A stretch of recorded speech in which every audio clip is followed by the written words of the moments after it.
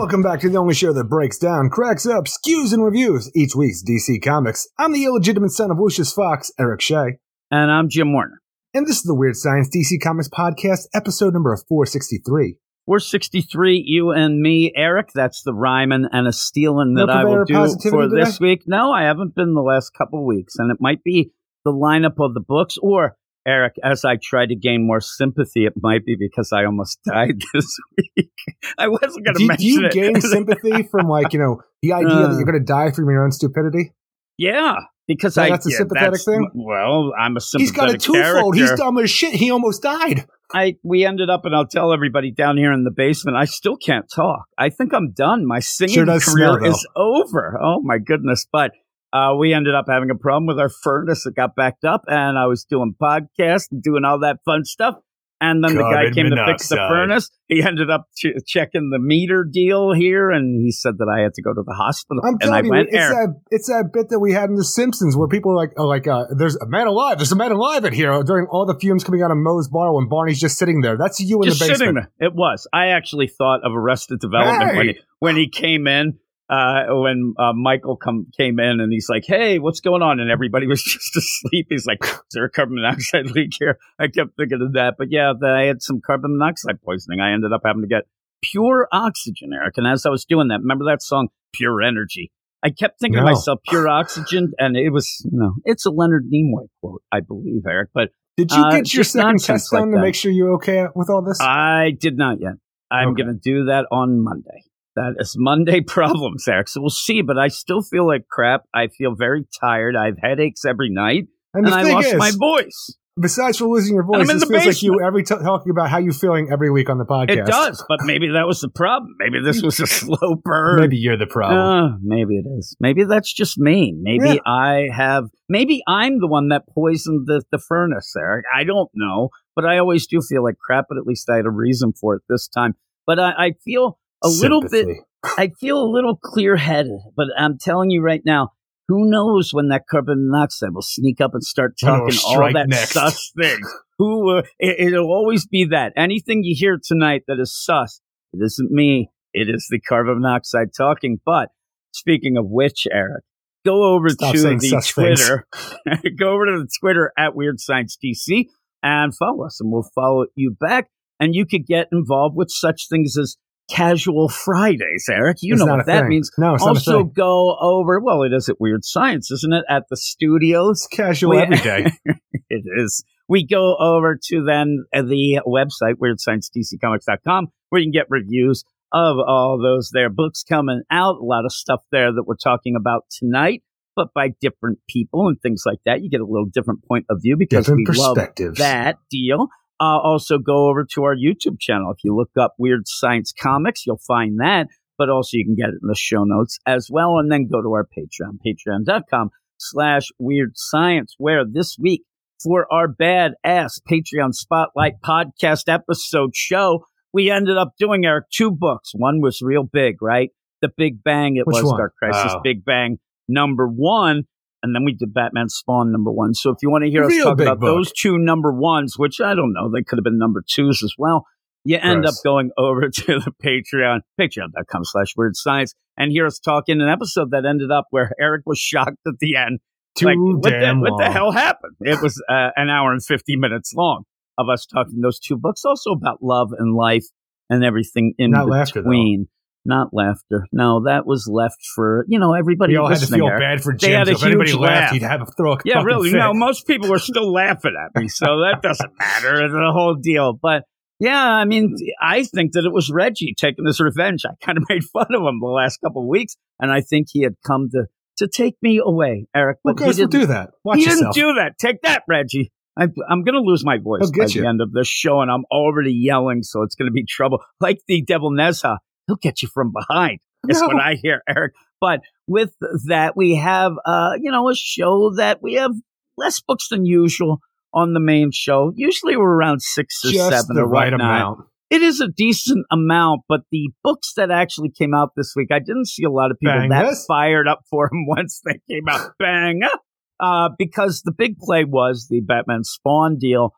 That was a bit of a disappointment. It looked great, but you'd have to listen to our podcast to hear what we thought. But kind of a disappointment. So going into the show, I thought, like, what are we going to have here? Is Eric going to give a Clunrad book, the book of the week, to go along with his Megan Fitzmartin, Tim Drake? Jesus. Who knows? Who knows what could happen I in gave this here reasons. It made crazy sense. world. It worked out. Oh, my God. The emails will get then again, Eric. But all in all, we end up the slaves to the grind, but also the badasses of the Get Fresh crew. And here's their salute, Eric. Anybody who's mad about, I wanted to hear about that Batman Spawn, you blame these people. Yeah, you blame them. I'm giving you right here. It's like a doxing. We have Michael Jordan, Eric K., who actually, Double K, asked me about some manga today. Nice. And I had to, give him some tips and things, right? Read right to left is what I told him. Jeffrey Greek, Stephen Bat-Dad Mitchell, The Annihilator, Ted Probst, I Love Punchline, Stork, Michael S., Forrest Pauly, Cam, Matt Razor, D-Man 3000, Lady Abby, and Lord Andy, Francisco L. Rock III, Niels T. Ward, David Fink, Stephen Baum, Jason Colby, Sue 42 to you and me, Michael G., still probably mad at me that I haven't watched that Batman, Ken Howick, Comic Boom Rocket, Curly Pubes. You jerk. Curly Pubes. Oh my goodness. Mark Jagger, Algin Stoja, Nick Adams, Ruben, Carlos, Noah Favre, Matthew Riviera, Luke Hollywood. Hey there, people. Simon, Luis, Manship, and from Belfast, Swanee. I gotta get this on. Anthony G, Josh Million, My Man Pete from C, Batman Beyond, Mark, our man Rob Lewis, B. Muir, Brandy Murray up there in Canada. Buffalo, Canada, Eric. I might as well take my time now. And Double Aaron doxing his ass all the way up there in Minnesota. Yes, Eric, Minnesota. It is all-time. Shout out to Reggie. You're not taking me yet. Gonna. Yeah, you man, you. I don't know what I was going to say. You. I almost cursed. I don't want to curse at Reggie, right? So there you go. But we do have some books. I'm not going to say that, I hear all these other podcasts, and I'm sitting there listening. Yeah, I do. I actually listen to a bunch, comic book and others, mostly comic book stuff, but they'll come on in this lineup of books we have. Oh, my God, there's a lot of diamonds in the rough. I'm like, bangers? No, they're not. They're not bangers.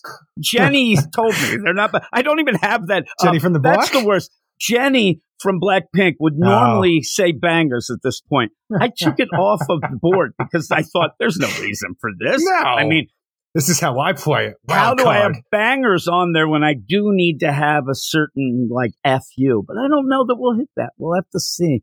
But no bangers, I don't think. Maybe.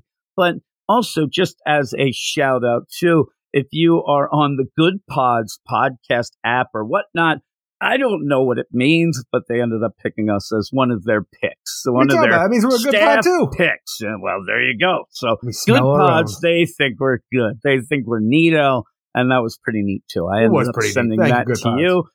It has been a bit since anybody's really given us any props. I think that they're like, those guys are still around. I'm like, well, at least longevity means something these days. It means to some people, but thank God it doesn't mean it for Jess. I mean, seriously. It does. She would have been out. She's upset all the time. Yeah, that's true. You're just the one who doesn't get upset. But with all of that, hey, everybody, we're going to go off now. We'll start these there books. We have some mail tonight as well. And, a lot of jokes, Eric. That's how we play. It's the jokey podcast. We skewer and reviewers the books, and that's what we do. Everybody sit back and hopefully, you can get through these things with us. This is the thing. Oh, man, now I want all of these. You end up where a lot of times when there are books like these, you may not be that excited, but let's get excited to just talk through these together. It's almost like therapy. So we'll get to it in a minute, but we'll be back with the books.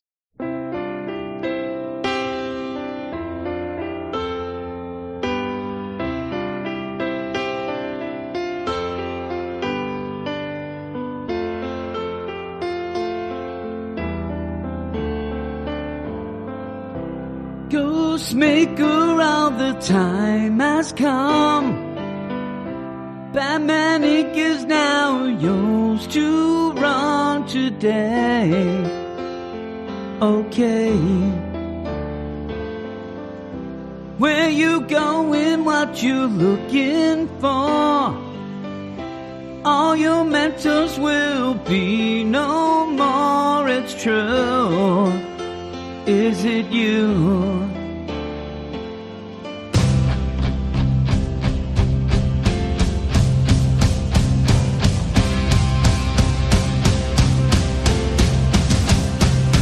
Hey, Ghostmaker, look out, Joe wants to fight.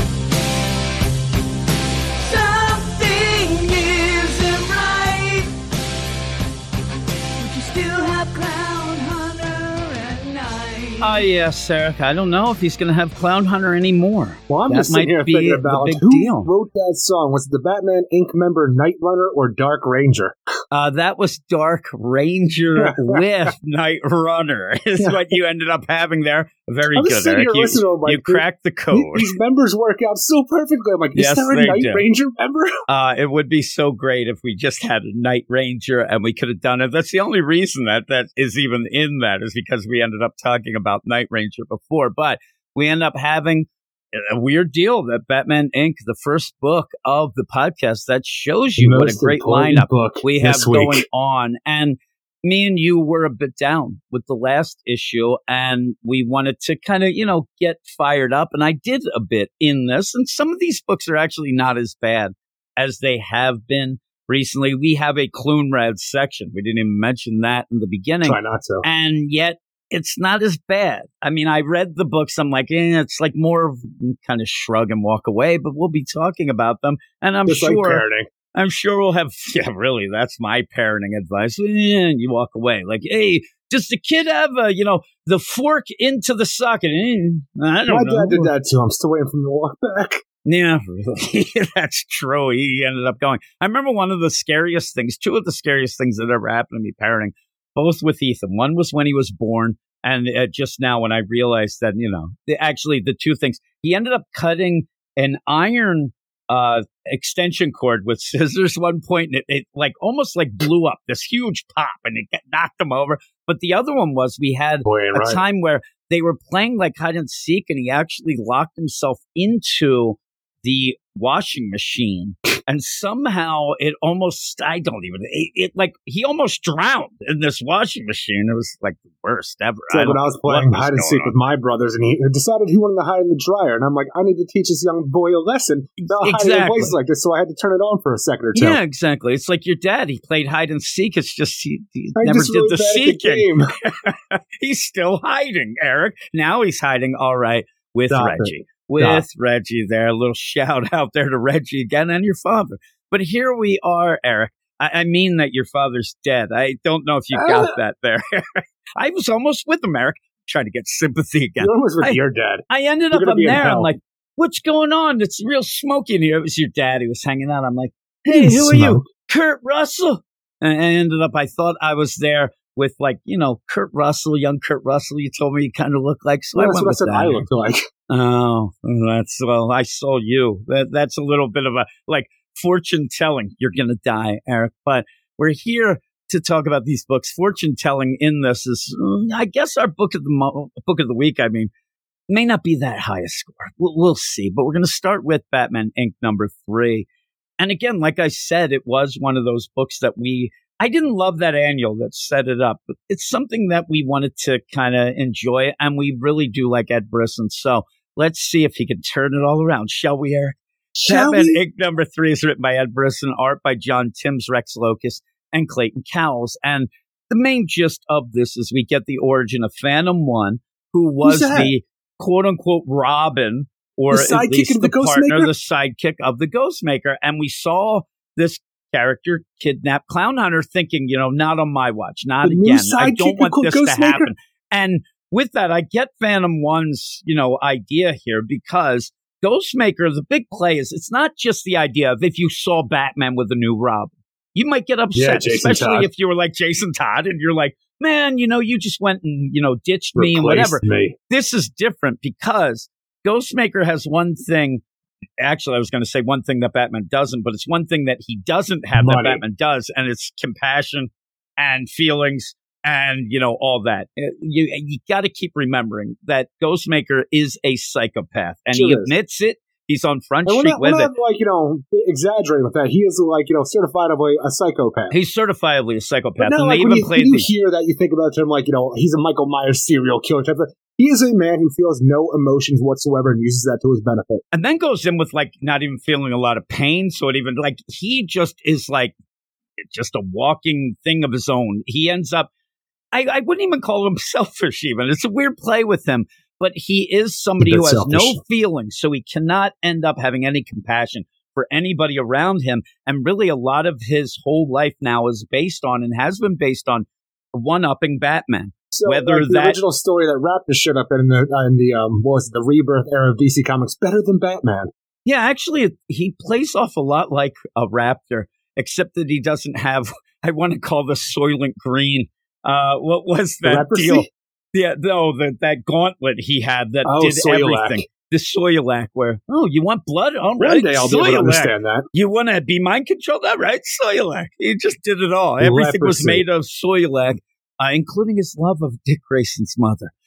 So when you go into this, you have to just keep remembering that his love glove. Having a little Robin type deal, that's not a great thing for a Ghostmaker. He has no care for that, and it's always going to be based on, are you doing what I need you to do, and why it's never going to be it's such friendly. a weird idea, because the idea that you have a character who is, like we just talked about, a psychopath. He has this inability to feel feelings and care about others and stuff along those lines. He is a man built on the mission. He's almost like the Batman of Zura essentially, because it is pretty much Batman without compassion for what he's going for right here. But when you have this idea, when we're learning about the first, sidekick of Ghostmaker and what tragically happened to Phantom One, we know that we have Clown Hunter now. And all these steps ever since Ghostmakers was introduced during James Tynion's run, all the things that we've seen, it almost feels like we are seeing, Ghostmaker evolve. I don't know how you overcome like the psychopathic tendencies that you have, or you actually alter your mind, but it does feel like he is evolving to a point where he is able to, feel things for people, or which at least is trying odd a bit because more. They're really, it's weird because the idea of this is pretty much that's how you are. I know, but you know what I mean? Like the idea where usually what happens with psychopaths like this, they learn the kind of the way to play the game. Oh, yeah. They end up being able to fake it. To fake it. You fake it till you never make it because, I know. A lot of it I do know. I'm not as crazy as him, but it's a weird play to think that he could change. But you never know. There could be somebody that just hits in there. You might find, a tall man who makes fun of him at first with the sticker on his pants, but then they become podcast partners there. It can happen. But you end up where it's one of those things that when you're reminded of this, especially through Phantom One, I do believe that they're going to play the game. Ed Brisson's going to say he has evolved a bit. He has cared. And maybe the thing that made him care, even though he ends up really screwing over Phantom One, maybe it is that retroactively thinking about it, but something has to kind of come out of this because it still bothers me. Didn't bother me before, actually. Bothers me now just thinking of the idea that Batman is the one person who really knows Ghostmaker, really knows what makes him tick. And to put him in charge of a team, I think that's a bad play. I really do. I know that he needs the money man here, a Ghostmaker, but this is a guy who normally will just leave everybody to die if he's going to get out of there. He thinks of himself first. It's not a great team leader, but I think that they're going to play where Batman comes in a little bit later and says, I knew you had evolved. That's why I wanted you to, being a leader of a team will show you that. It's kind of a weird play. But really, once Phantom One starts talking to him about stuff, you kind of go on Phantom One's side. I mean, Clown Hunter, I don't know how much you have a liking even between him and Ghostmaker. It just feels like Clown Hunter is such a ridiculous character that it's going to end up where eventually Ghostmaker's just going to ditch him. He's going to say, you're ridiculous. He already tried to kick him out. He said, go back to Gotham if you want to go and chase them. They're clowns. But that's just negative reinforcement. And I think that you're starting with the idea that he does seem to care about his mentors and some of the people who train him, that they are being killed or taken down, because that's where you see him come flying into a Leonard Wu, Dr. Leonard Wu. He didn't go to... Oh, didn't I? I thought I did. I'm curious. I think I went on going. Oh, yes, I did. I know I did because I have the deal. Yeah. So we go and you end up where he does seem very concerned. Now, is it the idea that a failure. It feels like a failure to him if these mentors go down. And honestly, that could be the case. Somebody besting him, actually putting him through like the ropes of something along the lines of a Batman villain, like a Riddler or a Joker, putting him through these traumas, really trying to get his attention, but always being one step ahead of him. Yes, not even the idea of him caring about, like the Sky Spider who trained him along those lines with Batman. Think of the idea that he cannot fail in his mission to be the best thing out there against whoever his opponent might be. Even when you have Phantom One trying to explain the idea of, he doesn't even really care about his mentors. And even then, he lets people. This is the thing. Ed Brisson's playing this idea of having this Batman Incorporated and having Ghostmaker here. He's so much not Batman that you can exploit that. And you end up having Clown Hunter. Hey, I kind of like getting trained and whatnot. And this Phantom One thing, you don't understand. He doesn't care about anybody and even lets people who are just straight up killers live. If they benefit him, it's all this cost. Well, that's the weirdest part about things like all that. This, because we had the lead into the series, the idea, like even for the Batman story, like the series going forward, where you had, Lex Luthor going out there and putting together a Batman Inc. Once Batman originally stopped doing his own after Damian died. So he has all these proto kind of Batman figures out and about, the Ghostmaker and the rest of the Batman Incorporated. Now that they found Grey Wolf, like, hey, there's other places out there. We're going to go and find them and shut them down, see if we can save these people that were turned into monsters by Lex Luthor. But they're all on the freaking payroll, it seems like, a Phantom One. Look, Phantom One is on the ball. He is 3 steps ahead of Ghostmaker because he knew what Ghostmaker was up to, like finding out the freaking Lex Luthor Batman Inc. project, going around the world, recruiting these people, and then getting them on board with killing his protege or his mentors, because this is what we're going to do. Lex Luthor brought you guys all together, gave you the superpowers, and he wanted you to stop evil. Well, these guys over here, they might have trained some of the best superheroes ever, but they are killers. So you know what you need to do? You need to kill them killers. And we may find out we have an unreliable narrator. I don't think so. Because, one of the things going, though, is he even spelled it out. Flashback. Oh, I know. I know, really. He redacts a flashback. How does that happen? I don't trust this asshole. Yeah, I don't trust him either. And it might be the idea. Now, the idea of him trying to get to Clown Hunter in a way to get back, it feels like he's trying to get back at Ghostmaker. I don't think Ghostmaker cares that much right now. And again, if you end up kidnapping Clown Hunter, to me, all that's going to do is piss off Ghostmaker because it's on his watch. It's not going to be. Exactly. They may play it differently.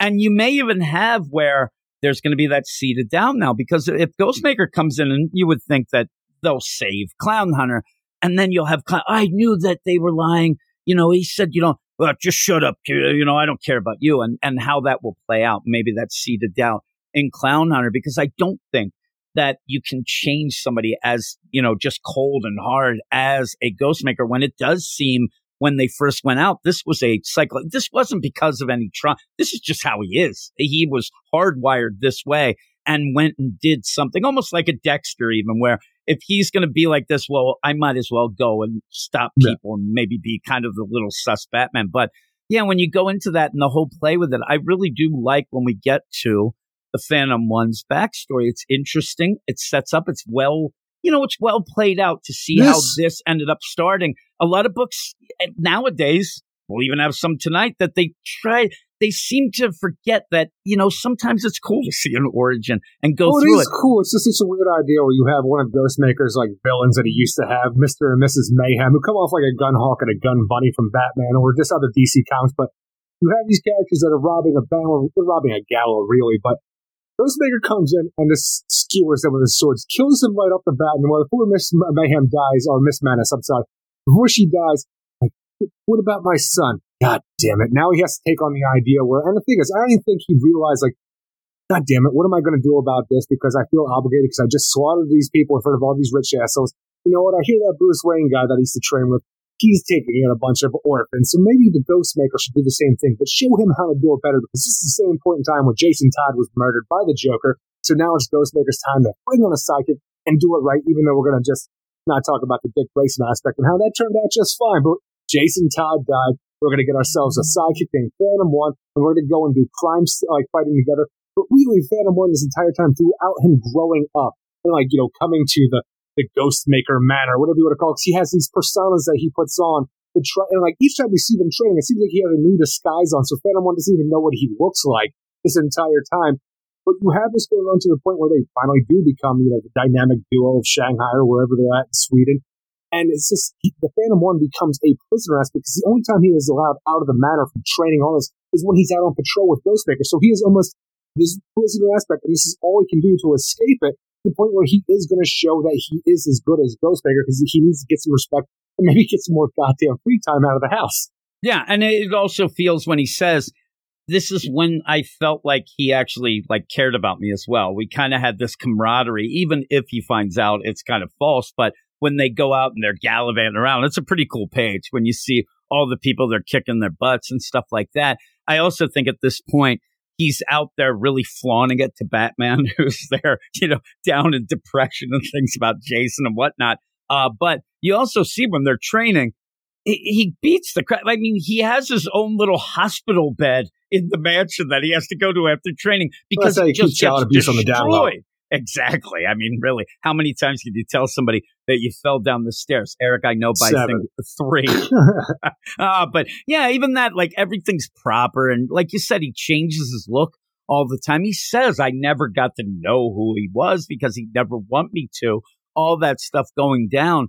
But he did enjoy getting out and about and, doing stuff. But that's something that a Robin, even a Dick Grayson, he first started, that was what he wanted to do. And, even Tim Drake had his freaking comic book going on for over a decade. I like how this is going, the way that when they go out to, have their crime fighting, which he thinks is fun, it doesn't ever feel like it's that joyful as much as, say, Dick Grayson. Like, can I go out tonight? Whatever. It does feel really like cold and calculating and really does seem like it's just a throw at a Batman. And when you end up having the deal where he keeps telling Clown Hunter, when you're not, able to help out, when you become a liability, if you become, you're out.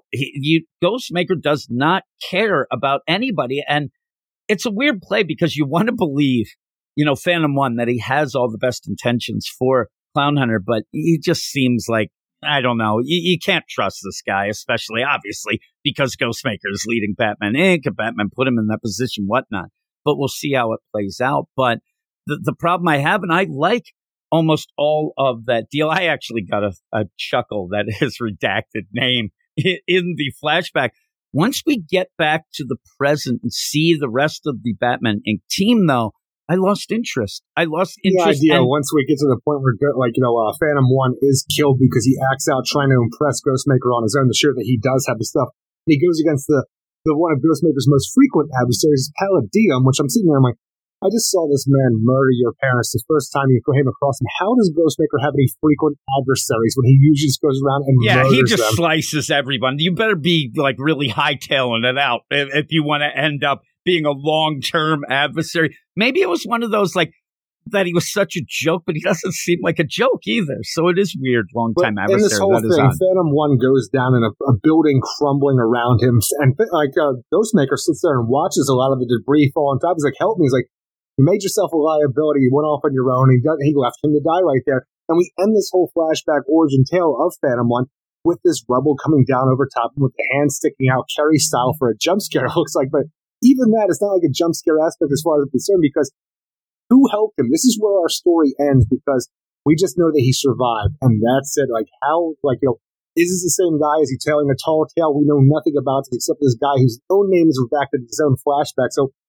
we don't know anything about how he survived this or how long ago it was, because this must be a real long time ago if this is going on. Let's say he trained for a year or two or something along those lines. He says, I think he went like 2 years training before he even let him out.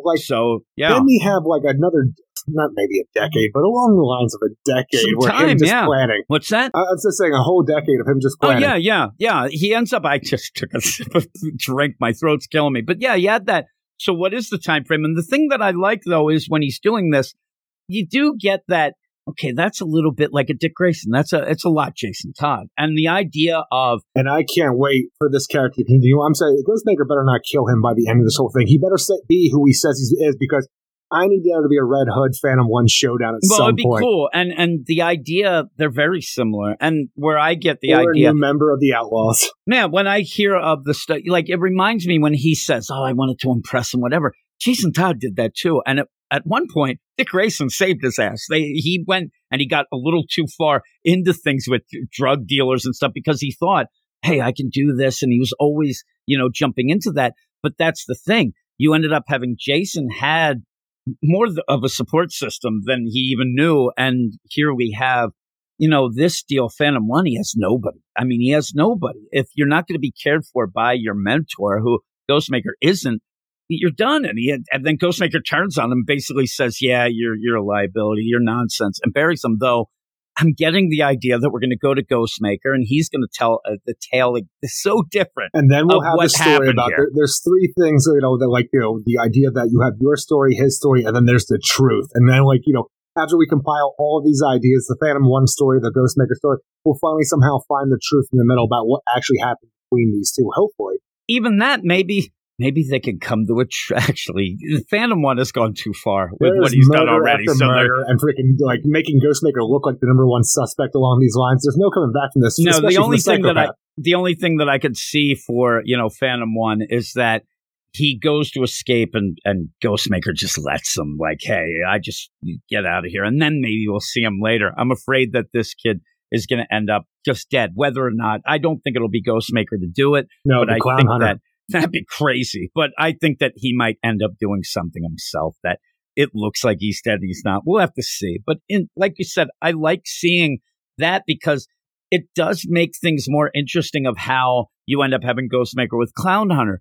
So you end up where that sets up a lot of story beats to go forward in that idea of this time I'm doing it because I like you, Ghost Hunter. Or this time I'm going to do that. But then Clown Hunter realizes, no, now I'm this, whatever, and it'd be fun. But when you go back to the regular team stuff and continuing this idea, what are they doing for the most part? They're fighting these other Batman Inc. members that are against them, that are murdering people, that said that their leaders are murder and stuff along these lines. You don't do much. You sit around and talk about the stuff that we've already talked about, trying to insinuate that Ghostmaker's the problem, and that's it over and over again with different members of Batman Inc.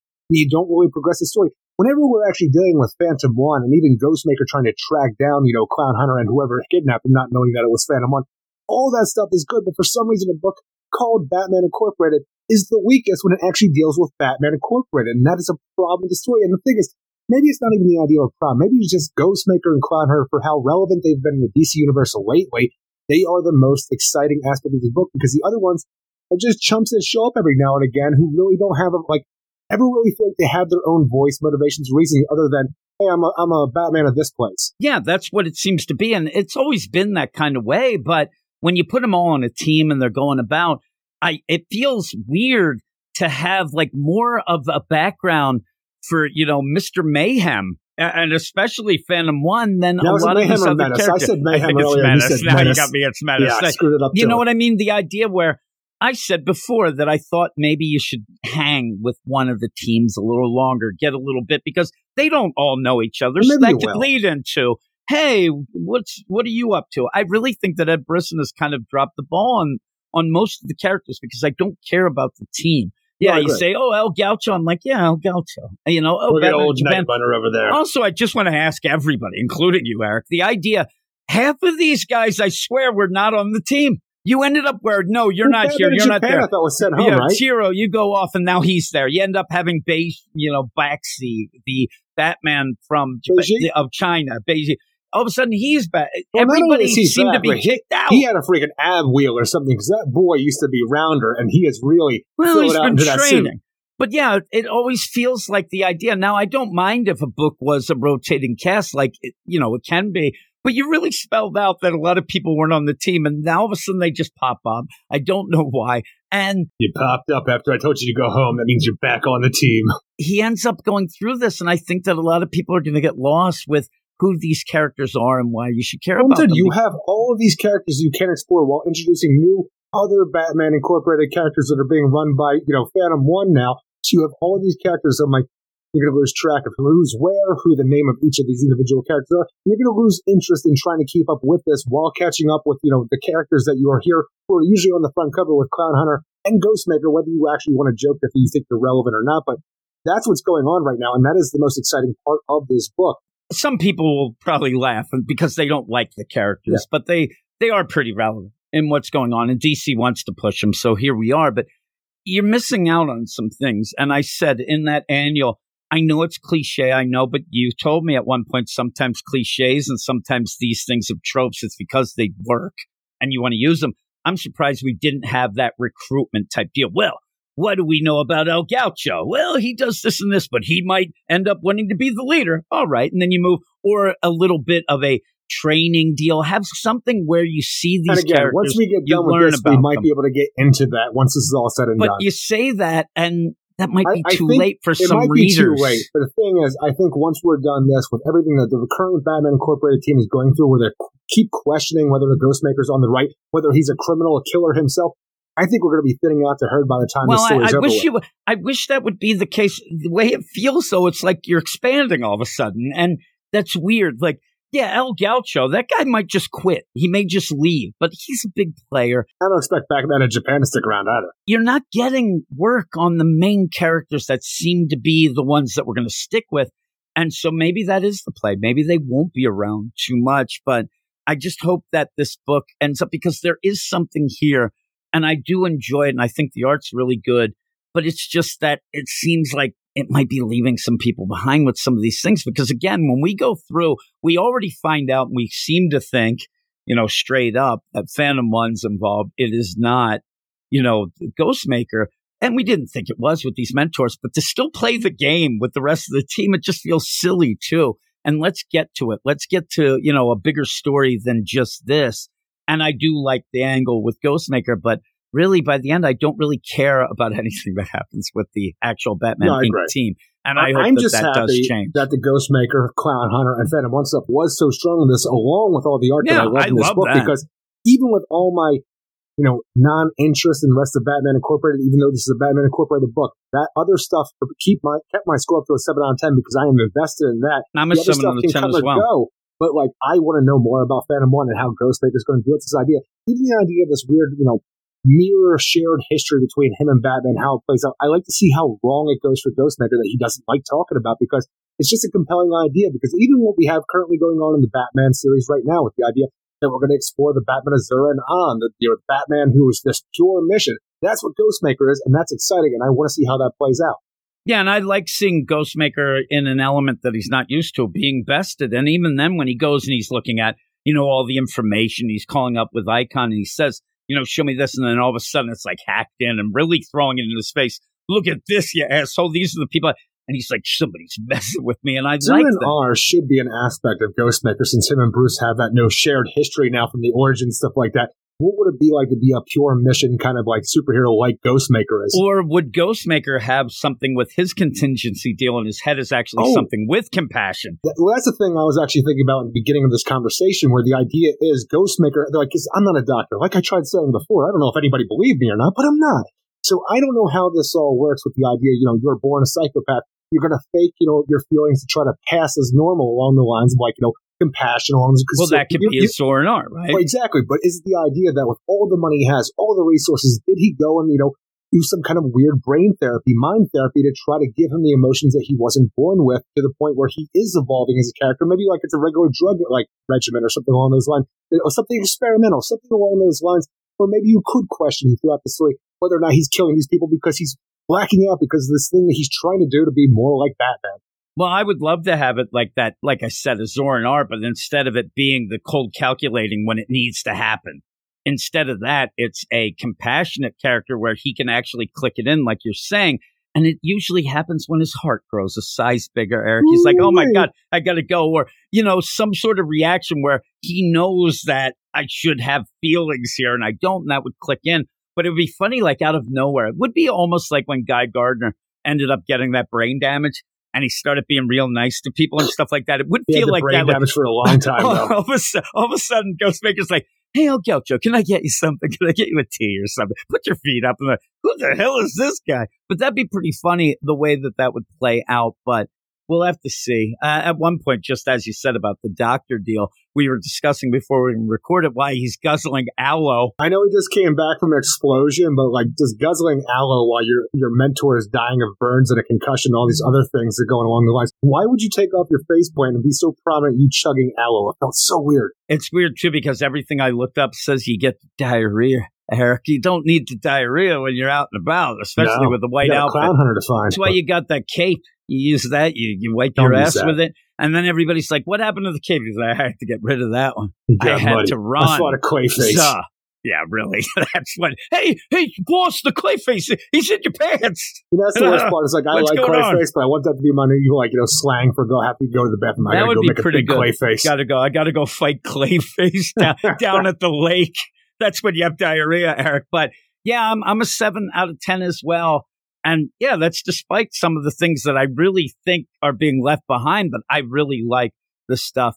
And I'm surprised that I'm that invested actually in these Phantom the Ghostmaker? And the Ghostmaker and the Clowner, because I thought all of them were ridiculous altogether. So you have that. Wait till Miracle Molly comes back. It really grabs your heartstrings. Really. Phantom 1, it looks like he has his own ghost streamer. Ghost stream. I just wanted to put that. But he does. He ends up, and at that point, you end up having this play of the Faraday cage. And, hey, I have this whole van. That it probably has a unicorn on it as well. But he can't get a signal out, right? And then when he gets out, he says, when we get out of the van, the signal will go right there and he'll come. So you expect before they go, you're going to have, Ghostmaker come down here and they're going to have that little showdown. And whether it is physical or, that, or if it's going to be, the fields, Eric, I don't know. We'll have to see. And we'll see if that story he told was right. I wouldn't be shocked if Ghostmaker comes down and goes, yep, that's how it was. It's a different time, back there in the, I don't even know what it would be at this point,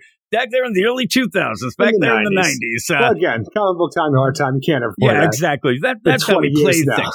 Your little Ward, he has problems, you just cover him in dirt and rock. That's what you do. I was actually giving him a little, push to recover on his own. I don't know. The guy chugs aloe. I have no idea what he thinks is going to heal people. But, yeah, 7 out of 10, and I'm still in. I'm still in with it. I'm still enjoying it. So with that, though, we'll go to the next book, which is, and we're going to have 2 books in a row that are either ending or about to end. And you can kind of tell by the way the stories go. I Am Batman number 16, written by John Ridley with art by Christian Deuce with Rex Locus and Troy Pateri. And in this, it's a weird jump because we're going to jump to the idea that Jace Fox and the rest of the Fox family have secrets. And these secrets are killing us. And that's fine and well. It's just that we just had an issue that was a Dark Crisis tie-in where Jace Fox beat the shit out of a freaking, a Great Darkness infused Sinestro. But we're not going to talk about this. We're going to jump 2 weeks later. And I'm like, come on, you leave it a lot on the table there because, that's the weirdest part because we had the Dark Crisis, the Crisis of the Soul Gem, where the tie-in, where we interrupted our main, our regular scheduled I Am Batman show. What we're dealing with is where Tiffany went and put on a vigilante costume, beat the crap out of some crooks, and then ended up beating the crap out of some cops who were associated with Jace Fox with his Batman of New York. And then, Jace, he recognized the description of the person, the photo of his sister, oh shit, Tiff, I'm going to have a talk with her. Now we're weeks later, it's like, I know you was the vigilante. Well, I know you're Batman. I'm like, and that's all we deal with this aspect. It's like, I know you did this. Well, I know you're Batman. And I'm like, man, secrets are killing this fam. Like, you need to do more than just, look, I know the book's ending, and you are on fast forward mode all the way there to tell them whatever story you need to tell before this series is over. But you have really dropped the ball with the way you're presenting this. Because this is probably one of the biggest parts of the I Am Batman with revealing the identity. This is what we wanted to see what happens. We wanted Tiff to be involved. So we get what we wanted, but it's so rushed. We wanted Luke to be involved. We know that Lucius knows that he's Batman and working with him. But for the most part, we're in New York away from Lucius till he's coming back now because we have people targeting the Fox family because it looks like Jace with his secrets. He's not keeping his secrets well enough because it seems that somebody out there might know that he's Batman besides for Tiff, because if Tiff knows, obviously anybody can know, but they're targeting the Fox family because of his secrets because somebody's figured out that he's Batman. Yeah, that's what it seems in the weird play. First off, I want to ask DC, do you have to end up with any series with these characters to make me and Eric get so excited about Tiff and then just cut it to these? Because this is going to end in 2 issues. At least we got some vigilante stuff. But at the end of the last, the new 52, what's it called? Batwing deal. we ended up where Tiff, like, all of a sudden, she oh my got God. an internship to Star Labs. We were excited about her having a fucking internship. Yeah, and then we have here where, oh my God, she's the vigilante. She might be it's going to end because it's ending in February. It's going to end in 2 more issues. Every time we have, the Fox family show up, it's like, oh, we got to deal with Tamara and those drugs from the New 52. Well, like, she's a user, Eric. She can't get off it. She's not a user. She is a victim. How dare you? But we can never do anything with her. This is a woman who was almost like, the eyes on Tim Drake when he was Tim Wayne, jet setting across the world, trying to find ideas that Bruce Wayne was still alive, because he was pretty much in control, Tim, of Wayne Enterprise at that point in time. And she was right along with them. And I'm like, that was a great partnership that they were developing in the Red Robin series. And now we jump to the New 52. Ratcatcher doses her with some drugs. She's, an addict in a coma. She's dying. She's back. She's got freaking leg problems. She's got crutches. She's got crutches. We just keep going back and forth with it. It seemed like they'd forgotten about that just to go back to it anyway. So it really ends up being a shame. She's more of a prop, really, of anything. And that is a shame. Like you said, she had a more developed character back in the day. Anybody in the Fox family, obviously Lucius is important, but Tamara was the most important one before the New 52 happened, and we just kind of threw that away. And now we have Tim, who's become Jace Fox. We have Tiff, and we even bringing the idea of, Jace's mother, Tanya. Like, the importance of her, because it seems like such a weird idea where before we had the information was that, Jace accidentally killed a guy while driving under the influence, and it was all wiped away because of the Wayne money and the Fox money and all those things, the connections that they had in Gotham. Pretty much, let's expunge all of this because the kid screwed up. You made a mistake. Well, let's not make him pay for it because we're rich people and that's how the world works. And Jace has been dealing with the guilt of this his entire life to make him want to become the Batman now. And now, out of nowhere, 2 issues left in the series after this, it seems like, well, it wasn't really Lucius. It was his mother, Tanya. I'm like, why are you playing this, especially for the cliffhanger that we're going to run at the end of this issue? And then that as well. I mean, this is the thing. The Fox family, it's all a whirlwind of nonsense. You end up including the idea they have the Wayne money. They end up where Tim, who wasn't around at all, the explanation then is he was just off doing his thing, military, but then he changes his name to Jace. Still don't really know quite what. I feel like that was just for John Ridley to have his own claim on this character outside of what Tim Fox was previously. And it was just odd. And then you come in, you end up having Tam again with the drugs. You don't get Luke at all. You really, and all this stuff. Then you move to New York City. You go to New York City. That seemed okay. But even like Future State stuff, Lucius was so sus. The family was like, I don't get it. And so, well, that was a future that dealt with the magistrate. Thankfully, we got rid of that, and we don't have to be sus no more. But even though, I mean, Lucius, even in this, doesn't feel like really on the up and up either. But overall, the weird play is you ended up having that Dark Crisis tie-in. Then to announce that the book's going to end in February, 2 more. It feels like that was a waste. Why did you even have that? That would be the idea. The tie-in.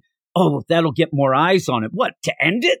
I mean, why would you do that? And it ended up making no sense. You made Sinestro look like a chump. Make Sinestro look like a chump, which seems to be the MO of most of the Dark Crisis, is just not elevating characters. DC in general anymore. De-elevating some. Yeah, and it is. It is DC in general and even Marvel. But still, you end up with all the story. And then you get to this point where you had a mess. You had the Question, Renee Montoya show up with really weird reasons. I'm here to look at being the commissioner here in New York, but I'm really not gonna. But I'll be nothing ever really hit. And the problem was, it was hitting. When you came to New York City and you had that first villain, serial killer, that was cool. And then you just went... terrible name in the Man Ray, but the most interesting part of this entire series.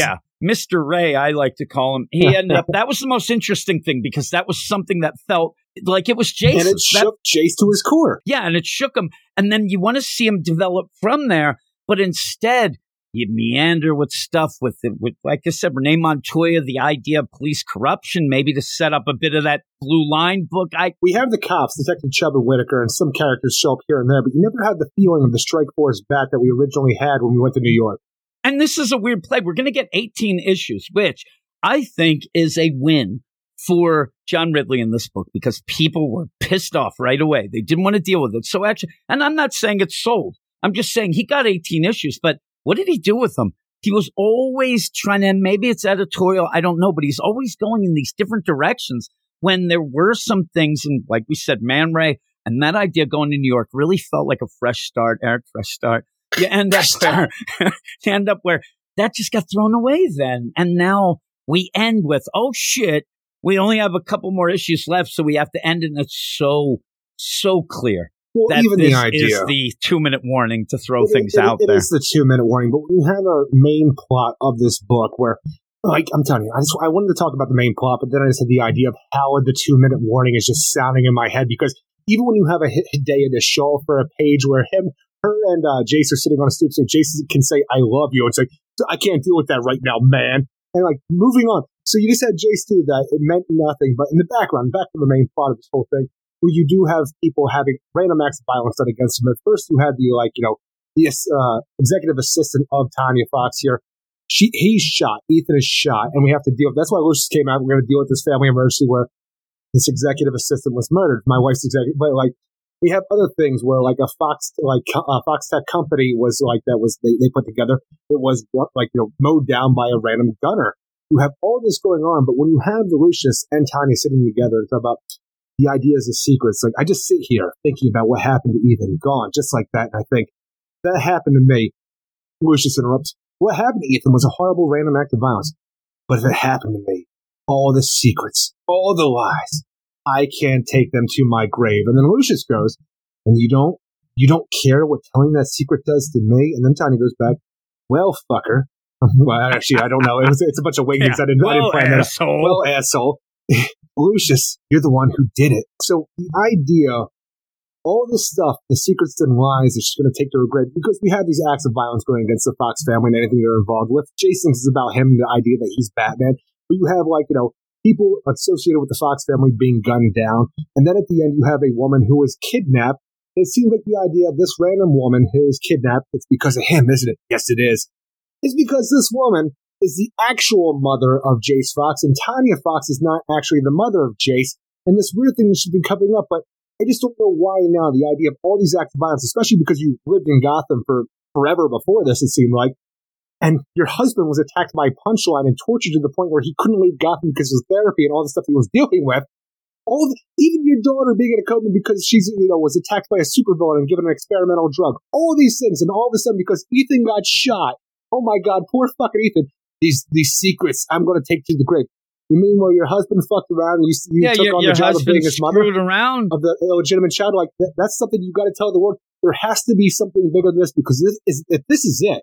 That's the smallest weird conversation I've ever fucking heard in my life. I think it's the idea of, well, you got to have to tell me he's an illegitimate son. Yeah, I didn't. But in that doesn't seem, it ends up, though, the way it's played out is, Lucius he has been real sus this whole time. So in that, like you said, though, even there, it feels like other things happen. Why wouldn't this have been something when Jace had all these problems? Why wouldn't you have discussed this then? Or why wouldn't he have found out? Because he's really, he has a lot of technical deals, and he even has Vol. Like, this never came up. And I don't get the idea, like, out of nowhere, you're just going to throw all these things in, when the big thing that we want to see is really what they think of him being Batman and what's going to happen. I mean, I think that, and we had it in the New 52, where they were breaking up. They looked like they were going to get divorced. What happens when Jace says, listen, I'm Batman, and Lucius is known all the time? Like, that's interesting to me. But this other stuff added on just even the idea that all much. This violence that's going down and being perpetrated against the Fox family, it goes back to our time in Gotham, like Who Shot Fucking Anarchy, with the moral authority that the Seer put together coming off of the Magistrate story. So you have these assholes still around who are now targeting the Fox family in New York. I know Lucius is still there doing like Wayne, Enterprises stuff and Fox Tech, whatever you have going on with all the billions of dollars that they now have. But the moral authority coming back and striking against them, like, are we going to tie this series back to the Seer where it all started? Because Jace seemed to completely forget that character who was fucking with really. him. I actually just want to see Jace be a decent Batman before that. That's all I want. Like, you kind of push that aside. I actually wanted to get to the point where he actually was really good and then decides, you know what, I don't need that Batman name, maybe come up with something else or be Batwing or whatever he's going to be, just so that if we do go to continue. And get a dynamic freaking duo of brothers. That would be there. awesome. I need that. Yeah, and have that with, Luke, Jace, and Tiff. I mean, this would be cool. It's a family business. In this, it's like more of the drama and the family Tim stuff, but a lot of this motorcycle and stays there because that's all she can do right now. No, she's in the sidecar, Eric. Yeah. She's got some problems. That's her superhero name, Sidecar. That is Sidecar, right? Poor Tim, you were so great in the 2000s. I know, but that's the thing. They use her as a prop to get everybody upset. I mean, that's what they really laid heavy on at the end of the New 52 run. But yeah, in this, at the end, when you sit there and think like, well, was this a good book? And we still have 2 issues left, but it really feels like things are going to get rushed and hacked to the ending. And it wasn't a horrible book, for me and you at least. A lot of people may say that. But if you read it, it just was disjointed. It never really was able to get its own identity. And then when it almost did, it would double back. They pulled it away again. It would get scared. We doubled back. Say, we got to go back to what we were doing. But like, you were almost there. It's almost like go to New York City to get its own identity. It started going there, and then not only did it double back, but it went away from Batman completely. It's like me if I went to New York City. I just get scared. Yeah, I get scared and run home again, crapping my pants, or as I like to say, taking Clayface to the lake. But you end up where all that... Fighting Clayface at the lake. It just ended up really not doing anything. And it really Please make felt sure you weird. remember that. I want to say that every time. I will try it now. But yeah, we even said when New York happened, we begged people almost to give it a shot. If you didn't give it a shot because this feels good. This feels like how it should have been right away. And then that got yanked away and it wasn't selling. And, now we're going to end it. And it's just, it feels like a shame. It feels like a shame. It feels like a missed opportunity, but it also feels like, I'm still kind of upset that people didn't give him a chance. But then again, at the end, like we had said about when I argue with people, hey, there's too much Batman. Well, they're right. But, you want people who say, oh, Jace is a terrible Batman. It sucks because they kind of are right by the end, but it wasn't because of why they thought at the beginning. It's not, it could have been good. And John Ridley couldn't get out of his own way. He just seemed to be, fucking it up the whole way. But at the end, I mean, we do get Tiff and Jace talking, but even there, it feels more of like a conclusion than a beginning. Like it feels like that's what we wanted to continue the book. And it's just going to end it. And yeah, small potatoes. And then you throw in that Hedaya stuff. This drives me nuts. It drives me nuts though, because this is like almost what Tanya does a lot of times where she'll go, oh my God, like she's looking at something online. And I go, oh, what? And she goes, and she's typing, I can't tell you right now. You can't fucking say and she's like, I can't deal with 2 things at once. Like, really? Like, all that means is really friend zone. Boom. If you could deal with it, you just deal with it, right? But she's like, no.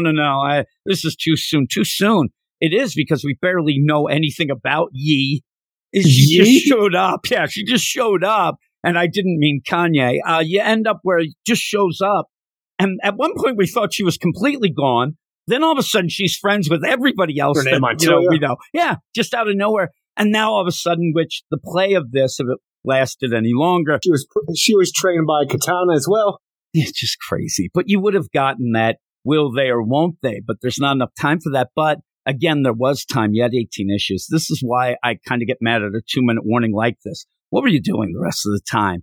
You were doing a lot of meandering. You were doing a lot of nonsense, with Anarchy. Who liked that? That was nonsense. The best thing to happen in this book is Anarchy died. The worst part about it is we had to keep dealing with it. Yeah, that you had to deal with Anarchy dying. Like, really? I'll give him the high five for killing him off. You go back and say, oh no, you thought this is what happened to Anarchy? No, now we have to find out who really shot Anarchy. I'm saying that nobody cares who shot Anarchy. Make it Morris Caulfield like you said originally. Yeah, and even in those stories, it didn't seem like he had that much to say about them or anything of import. So at the end, what would you give this? Ultimately, I want to give it a 6 out of 10 because I really like that stinger at the end to say that Jace is not, a legitimate son of Lucius Fox, and that Lucius Fox is not as the almighty figure that everybody in the family wants to believe he is. It's a thing that shakes the family up. It's a nice, not a nice moment. It's a good moment for the book. It adds a lot of drama.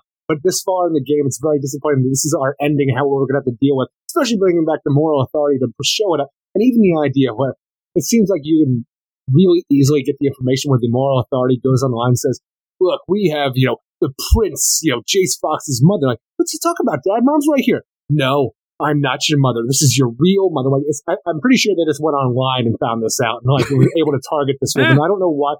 And this has to go back to some seer bullshit. I don't want that either. Who knows? Look, the ending did strike a chord with me. There were a lot of aspects with the drama department and the family that I do care about, but a lot of the information that we got from the conversations felt very forced, out of place, and just downright, like you said, 2-minute warning, which is just a big red flag for me in any kind of comic book, because at this point in time, the reader stops caring because obviously the writer has stopped caring because they're just have to fast forward and get the story done, no matter if it comes off like they did a good job or not. So I'm going to give it a 5.9 out of 10. I'm going to, I might give it a 6. The funny thing is, at one point, even before the reveal that Jace wasn't part of their family, of the Fox family, I actually thought that maybe Tam wasn't as well, because she might be part of the Kane family. Eric, that is an inappropriate joke as she came in with her cane. Look at her there. She's having problems. But you didn't like that joke. She's not a part of the Walken family, that's for sure. So carbon monoxide. Oh, she's not related to J.J. Walker. That is for sure there, my friend. But it's weird at the end, the idea of, hey, I actually expected Jace to go like, oh, I knew that all along. I like almost how Tiff played off the idea of Batman. And I thought he'd be like, oh, I knew that. I was in the military. I'm a guy who dealt with a lot of info. And I knew a guy this. Named Vol. Yeah, really. That's what I'm saying. He is next level to cyborg kind of bullshit on the internet. So I'm pretty sure I would know this. Do you think maybe Vol's the one who leaked this? Do you think that maybe we find out that Vol's And again, what does that do for anybody? Because what does anybody care about Vol? What does any of this go with? I'm telling you, what He's what his does it matter? friend. When you say to me, oh my God, get this, Jace/Tim Fox is a half thing. Okay, whatever. Like, really? And then you end up where, that the rest of the family, I'm telling you, half of them, like, that explains it. The idea. I don't know. It might be the carbon monoxide. I just didn't think it was that big of a reveal at this point. The only thing that you can get out of this, it's going to be a great moment, because obviously Tiff and Tam are going to be fine. We're going to have some problems. I think Tiff might be real upset about this, actually. I think this might get her. Will bring Luke and Jace closer together, because the idea that he's not a part of the family, he is, but he's like not by blood the way that everybody else in the family is. I think Luke is going to be the one to reach out and say, you're always going to be my brother no matter what. Knew it. The fucker. Tam, don't take this away from me. Tam's still trying to figure out what everybody's saying, Eric. She's got problems. Poor Tam. She's so Tam. good. I love from the progression of her where at the beginning of the, like, she was fine and then it went bad again. I have to read that. I'd like to see Tam a little more than just a prop. She was so good. Whatever is the hot drug on the street, she's in. But yeah, at the end, I joke, Eric, but it just, everything felt forced and really, like we said, 2-minute warning, but I got a chuckle out of it, right? So we'll go, I'm the only one, but I got a chuckle. But we'll go to the last book of the section, which is another 2-minute warning book. It really does feel like it. What is it, Eric? Superman Santa Kal-El number 18, written by Tom Taylor, with art by Cian Tormey, Ruari Coleman, Scott Hanna, Raniel Fajardo Jr., and Dave Sharp. And now it's the time, the last stand of Red Sin, even though he just showed it for the first time last issue. Now it's the last stand of Red Sin. But before we get to all of that, we got to go and rebuild. Now that Daddy's home, we got to go and rebuild the Kent family farm, because, John, he's been busy, but, Clark can't have his parents look at him like he's a lazy layabout. So he needs to get the entire Justice League together so we can rebuild the Kent family farm and have a little montage of it where Wally's sitting in bathtubs while Superman goes and flies it in and stuff along these lines. But the worst part about it, we have the new security system, the impenetrable bubble that's going to go around the Kent family farm since Superman decided he was going to reveal his identity to the world and put everybody he knows and loves in danger. But what Batman says is it will be completely transparent while withstanding extreme heat, cold kinetic energy, telepathic attack, and blunt force. This is the strongest shield imaginable. And I'm sitting there when he says this for a family farm like this, because you're going to want this for a Superman, family house. Why don't you make all your shit out of this, or at least coat it in whatever this is? Because make everything indestructible from now on, Batman. You have this, and he's like, listen, I put the shield up, it's impenetrable, all these things. I want somebody to say, I heard this months ago. I heard this the last time this happened. Nobody planned on somebody dropping a post-human out of an airplane right on top that caused an explosion. The idea was a shielding over it. Like, what did he leave? A little bubble at the top? A little deal? Like, really? It's a dome now. It was I'm a cone sitting there. before. I wouldn't trust his ass. I'd get Mr. Miracle or somebody else in there. No, you say that. I'm getting Mr. Miracle. I'm getting Mr. Terrific. Batman, you leave your ass at home. Exactly. Because from what I hear, you don't even have the money to pay for this. Where's Oliver Really? Queen at? The real money get man. Oliver Queen, get the money man, and then get a bunch of Who's new Dick Grayson? god technology. Get me a half-cousin box in this asshole there. Have something going on. But yeah, Batman doing it again. But it's again, this book, it's ending. This is it. This is the final issue of the Son of Kal-El. Now we're going to go off and we're going to have a mini-series. But Clark, you and your friends are here rebuilding our house, but where's your wife at? She's hanging with that young, very handsome billionaire. Yeah, because that billionaire, handsome, Dick Grayson, that's the guy who everybody goes to for a little... The dynamic duo, Dick Grayson, Lois Lane. There's mentoring. She's man-touring. And right now, she's like down south. That's what she's doing right now. So she's doing that. And I want somebody to say, like, when the fuck did this Nightwing become a big deal? Like, I know he's cool and all, but seriously. That's because we haven't finished Dark Crisis yet. Then we'll find out why it's the big deal. Big doll. Even then, in that, and I ended up where I did do a video on the Big Bang deal that we ended up doing on our Patreon Spotlight. It's a real quick one. But I did mention the idea. You have Dick Grayson and John. They're trying to make these teams to stop everybody. Wallace West should have been the key. He gets a team together, the ragtag bunch that takes down the Anti-Monitor and lickety-split. So screw everybody. Wallace should be the best. But this is the thing. You start this off. This is nice, right? This is a nice thing. They're rebuilding the deal. Now, I don't know exactly what's happening to Ma Kent and Wonder Woman when they look like bulldogs while they're looking at the, barn racing here. Shit. But carbon monoxide. They look terrible. But the idea of this book in general, the idea where Red Sin seems real interesting, and John needs his own rogues gallery if you're going to continue and have him be, a character like this. So when you end up seeing that, all we did was Gamora shit Henry Bendix for the majority of this issue. That asshole's dead. We don't have any bad guys for John anymore. And so at the end, when you're there and you realize this is the 18th issue, again, like I said about I Am Batman, what the hell were you doing all this time? And we say about the pacing of each issue, the pacing of the book and all that stuff, but Tom Taylor got so involved with the character moments of John is great, just like he did at Nightwing, and just the reason why they had to throw a lot of stuff at us about Heartless after a year and a half. He never develops the story or the villains enough to actually get going. It's all about rah-rah fan service deal. So when we get to the end of this, all of a sudden you have to rush this Red Sin, and I'm thinking to myself, this is probably the most interesting, character that you'd have in this book, especially the connection with Lex. And that should have been, screw that Bendix shit. What the hell did that? Because even the idea where Lex wants to mentor this Red Sin character, this Luis, it is very almost John's Metallo to a degree, because Metallo has the kryptonite heart and a robotic body that can withstand Superman punches. Red Sin, Luis, he has his body infused with Red Sun energy that can take away John's powers instantly. I'm like, it is a very, like a very close version in my mind to cool. Be parallel. It's great. Yeah, exactly. And so when you do get it, the problem and, the thing that's a shame is it's rushed. So you don't really get to develop it. 2-minute warning. I mean, it is. It's this is like 30 seconds left. You have no timeouts. You got to get going. You got 2 shots in the end zone here. And when you end up going with it, you realize, okay, and that's the thing. Tom Taylor, you realize he's a good writer. I know a lot of people are starting to get a little fed up with him and some of his politics or whatever. But the idea that he can 2-minute warning this and just throw it at us, and I still enjoy it enough. Boy, if you could have developed this over 4 issues. Right?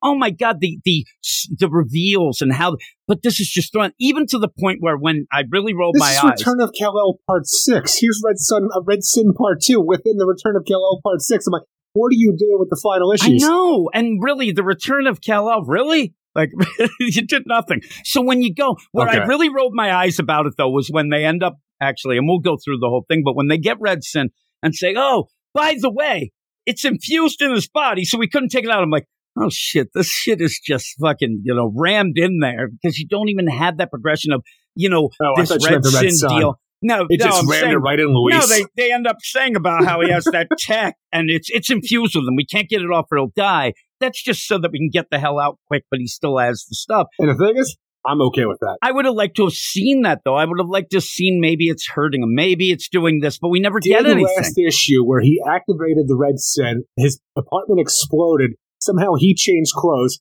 Red Sun infused. Yeah, that's it. And now all of a sudden, oh my God. I'm okay. Besides for the clothes. I wanted to see more of his character and how... No, I agree. He has a sympathetic angle to it. You and I were talking about it before the podcast about the idea where this is very brief and lackluster for a character that I want to like because I do find him interesting because he is such a threat to the Superman family and hates these filthy, stinking aliens and want to walk around like the gods among us.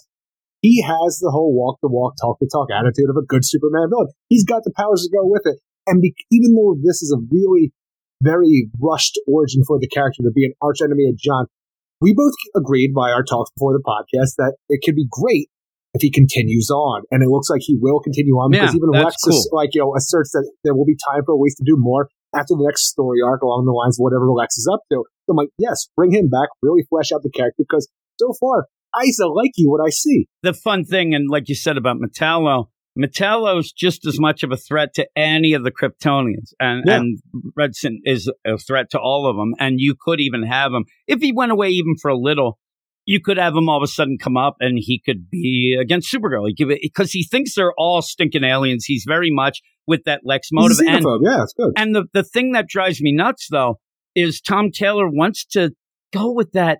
Well, I'm going to keep talking to him. No. That's not at the point of this here. The thing is, that is exactly what he's been doing this entire run. So it goes with the John character that he's set up this entire time. So I like it. I think that the idea where he is saying, and he still goes with it, that John will never punch anybody. I think it's bullshit. I think that there are villains that need to be punched. And there are times that kids you and should. Wives, I got you. And yeah, exactly. Villains. And that isn't, in my mind, Tom Taylor thinks that is what's going to push John ahead of Superman in people's eyes and want to have John as Superman, and it didn't work. It continues the character that we've seen so far. It doesn't deviate. I'm telling you, I could pull up a lot of shitty ideas for characters too. The milk that we're going to... When we talk about the Wonder Woman later, they keep pushing the milk. It doesn't mean it's good. John going about things differently is way better than the milk. Don't fucking do this. Yeah, but I'm saying you have to do something more to distinguish a character. And you might as we continue. This is where we are with the character right now. But again, we talked about Jace.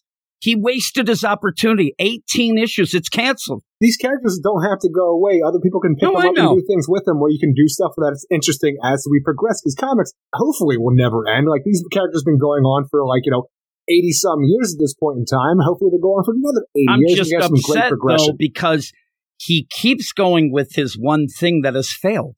And it has failed. His book, no matter what he says, this book is canceled. It's going to go to a mini-series, but that's to end it. Yeah. You know, just like Tom King, I'm halfway through my story. No, you're not. You fucked up, and now he got fired ahead. They give him everybody gets a mini-series. You get fired, you get a mini-series. So there you go. And Tom Taylor himself is exclusive to DC, so they're not going to screw around with him. But I'm not saying the guy didn't fuck around a lot with his, just take his good-ass time to do what he needs to do to really pad out this whole story because he really hates progressing whatever he's doing very quickly. He's just here to give you hey, this character's great. And it works with Nightwing. It's not working. This character is fine right now for who he is. I'm telling you, I wish we would have spent less time with Gamora and all that because it seemed like it took forever to really do nothing ultimately.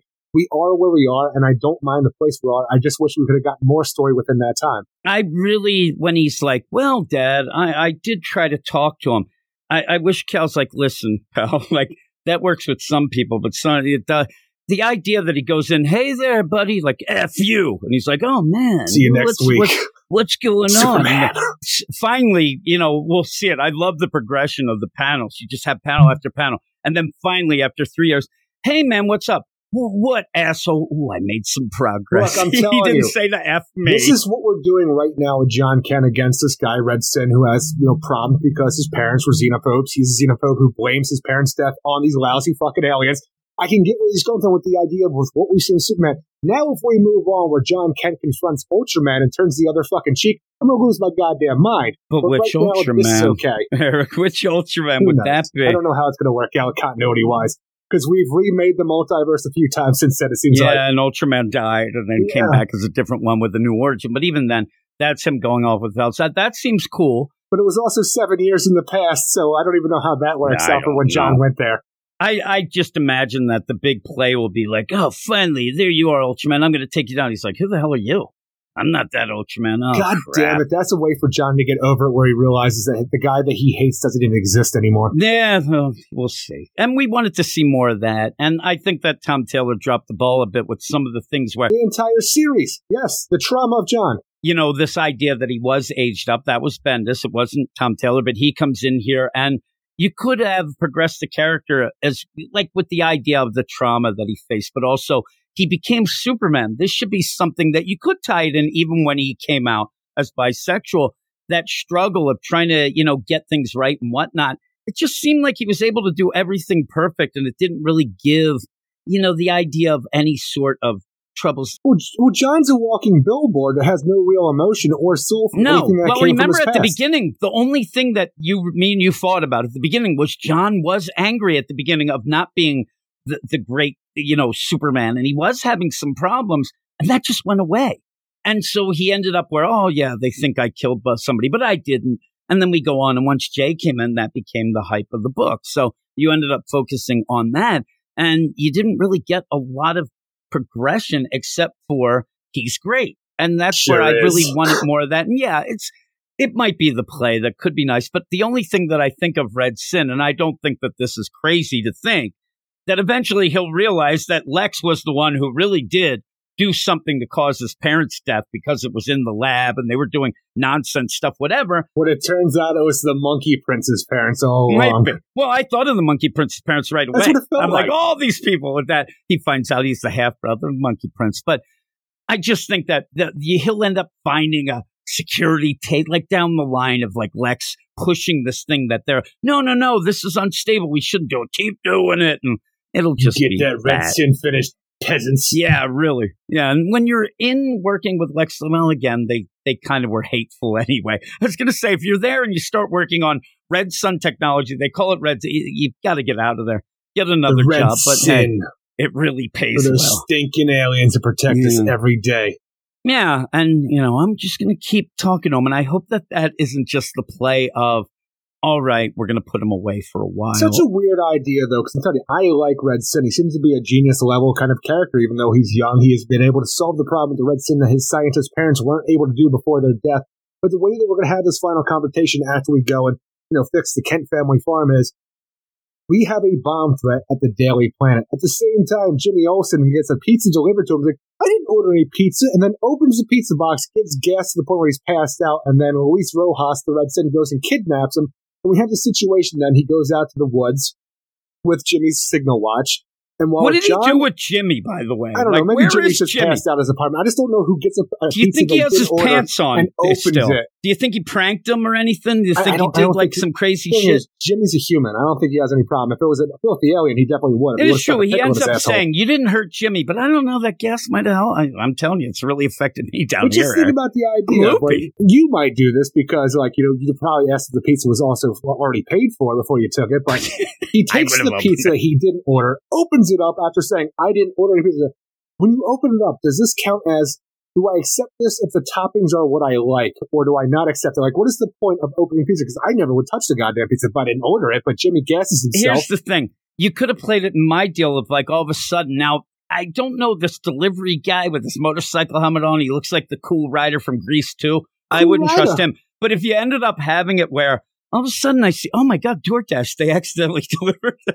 That's all I could think about was all this DoorDash Remember going to your that one house. point where it was like solid gold for me for a week where we got like 3 or 4 deliveries from DoorDash? I swear that Rafe was using your credit card to order these things. And you were just not keeping track. Usually I check that shit, but you might be onto something, Eric. But I ended free up, food. Yes, Dad. Oh my God. Yeah, free. One day all we ended of our up favorite things. Weird. One day we did get a delivery from DoorDash, and when I did look, and it was from like Chipotle, it did say from Ethan Werner or to Ethan Werner. And I thought, well, maybe Ethan accidentally had the thing. I was going to eat it. It's was weird Rafe, that they had the same name as my son. But the weird play is that I think that Rafe really screwed over Ethan, used his deal. But I don't really, but Chipotle is not one of my favorites, so I didn't. But it wasn't who knows? for you anyway. If it was a pizza, There might have been some things missing there. But the way we go about this, like we talked about, you have a bomb threat at the Daily Planet. Both father and son Supermans, they go to this whole thing, evacuate the building, and then all of a sudden Jimmy's watch goes off. Superman goes off to the distance to go save Jimmy Olsen. And then eventually, after John realizes, hey, there's a device in this Perry's office, it does nothing, but I'm still going to chuck it into the sun. And then I'm going to go and do this, where he falls out of the sky because Red Sin is there. It's such a weird roundabout way to get him in the open. It is a roundabout way. It's really odd. But it's so you also weird, remember that as they were doing this, hey, doesn't this sound like a trap den? Yes, it does. Remember to break the glass. And I was like, what the hell is that? Right? Well, the thing is about breaking the glass is the best part of this book, because I'm saying the stuff at the Kent Family Farm, it's very nice. I think Batman's very weird and very off, but overall, seeing the Justice League put together Kent Family Farm, even though I swear in the one panel of the montage that Wonder Woman's just sitting there doing Tai Chi while everybody else is working, I don't know what the deal is, but the breaking the glass you like how Jordan, he's like, they finally call me and I got to do this shit? Like, what is he doing, though? I swear he's just putting a construct with a window design. Like, that's not a real window. It's a construct, Hal. Do something. He's like, once you leave there, Hal, it's gone. He's like, But the whatever. idea that we have the Red Sin character here who has the ability to take away a Kryptonian's powers immediately because they're infused with Red Sun radiation, we have this. But what we don't know is that while John was in the 31st century with the Legion of Superheroes, that Brainy had built him this belt. And the idea of break glasses, the little glasses on the front of his belt. Because, yes, I like this part. There are elements like the idea that anything touching a Kryptonian skin is nigh indestructible, just like they are. So I'm like, this is something that Superman's dealt with for a long time. I was hoping we got away from it because we could have, we have a goddamn indestructible shield around the Kent Family Farm. I'm sure we could have indestructible clothes if we need to, especially from aliens and other dimensions, all the stuff that Justice League play with. But this is the reason that John and Superman's, suits stay on their body when they do super crime stuff. And his belt, because even though it's not touching his skin, it's touching the clothes that are touching his skin. A proximity thing, I guess. But it goes down the line. line. This 31st century technology, which I love so much, if you break the front of the belt, it infuses John with a gigantic dose of yellow radiation that supercharges him, which he needs right now. His eyes are glowing blue. He looks like he's going fucking Super Saiyan with all the red sun radiation going off him. You and I both believe this is going to lead to his problem of being the blue and red. Because he's already having a little problem, and I think that this is one of those almost like the solar flare. Exactly. That you ended up, and it's a belt version of it. Now, I wish so that he cool, was. I wish that he's trying to hit the belt, and he's so weak because of the deal. He can't break the glass. He's oh no, I'm a weakling. It's I'm not indestructible. Oh no, it would be funny. But there's also that other play too, because you have Red Sin, who basically his power is to take away their powers, and then with that he can shoot them, and he wants to kill them. So he doesn't do it to Cal, which he could have done before, and then you end up having that idea. Everything seems in retrospect and all. You put on that bulletproof vest that Nightwing told you to. Yep, I always listen to him. I'm like, oh shit. The whole play was just so over the top force. But it's okay. I see every ripple of every muscle on your chest and abs in that skin tight suit that you're wearing, John. Where the fuck are you hiding that vest? Well, that is the fake abs and muscles. He's not that different there. But yeah, and so you have that. But again, it has to throw in the idea. Well, that Nightwing, that guy can't do anything wrong, which is okay. I love Nightwing, but seriously, Lois is banging him right there. That's what I want to say. When you see that bang, bang, bang, that's actually their super hearing Lois and Nightwing going at it at the apartment. But when you have that deal, it is a funny play of break the glass, and then you're still like, but he got shot before that. Oh, he had a bulletproof vest on. Okay. I'm like, really? Him powering up, though, getting Clark, his father, out of the way, flying away, because even the idea where the Red Sin, it is a projectile, which I don't agree with, but it's worked out that way. But it really does seem almost like, I don't know if you have to get hit by the blast, but I also feel it's like a proximity thing if you're around Red Sin or Luis here. But they fly away and just hit him with some Arctic breath to freeze him right there. And what you're telling me, he's dead, right? Oh, yeah, he's totally dead. Whenever this happens with anybody, I always think that you're dead, and they never are. But I like that you can attack it from afar, and even that Red Sin knows the last minute that this is what their plan is, and just goes, monsters. Yeah. Now, with that as well, this is set up to be John's villain. But really, he's against Krypton, and really should be more against Superman Kal-El, because that's what his parents would have been making, all that stuff. I wish that there was more time to develop, that the idea that, Cal left. Maybe he even saw the announcement. There's Cal flying off the war world. Oh, no, what are we going to do? And he's like, finally, I can relax. Oh, no, there's another one, and it's John, that he could get upset Well, at they John. can't tell you in the story, though. They totally freaking xenophobia, hates all of these flippy aliens. His parents obviously hated Superman well before they ever knew about John or anything along those lines. But what we don't know, but Superman's been away.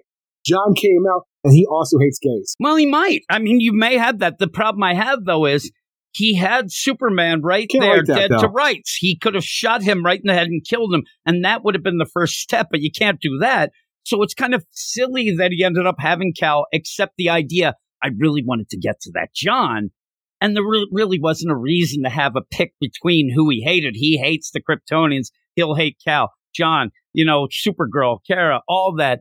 And yeah, it's a threat to everyone, but it seemed kind of silly that this is directed fully at John in my mind, because you never really got to develop much of it. It could have been something really good. It's still cool. It's still cool, but it's rushed. Where'd even this the idea where John is doing stuff, pushing his politics, being more street level? Yeah, I mean, I would have liked to have seen him really get mad at that. Yeah, I would have loved to have seen. And really, if you want to do it, you can. He could be homophobic. He could be upset about the politics. He could end up being upset about all that.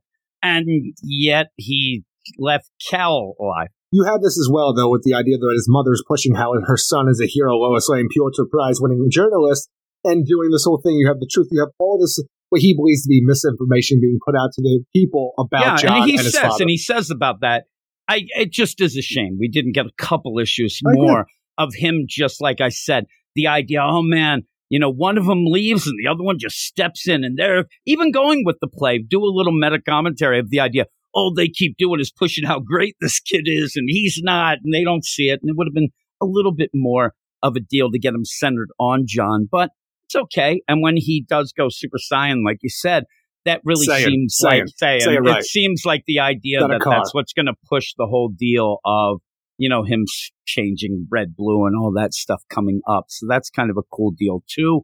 And then you could blame Brainiac, who then you find out that's not the case. I like having this thing. I think it's pretty badass. And then they do lock him up, and Red Sin's there, and John's going to talk to him. But in the meantime, the talk that he wants to hear, he gets from Lex, a hologram, who basically says, I'm proud of you. Your parents would be proud of you. And really is leaning in to get this, Superman revenge squad of his really getting going, because this would be somebody who would be a heavy hitter against the Kryptonians. He really is. I mean, he has a power that is incredible. And if you really go with the thing, if he even went against it, I think Lex pulls out, the lawyers. Well, actually, you have our tech here. But he's impressed with the kid who the parents couldn't figure it out, and he figured it out in an afternoon. And he's totally going to use this kid to his benefit. Oh, yeah. And when you see, I'm telling you, the idea where you see Lex hologram and you see him, you shave his head, and he looks like he could just fit right in with Lex. They have very similar expressions and whatnot.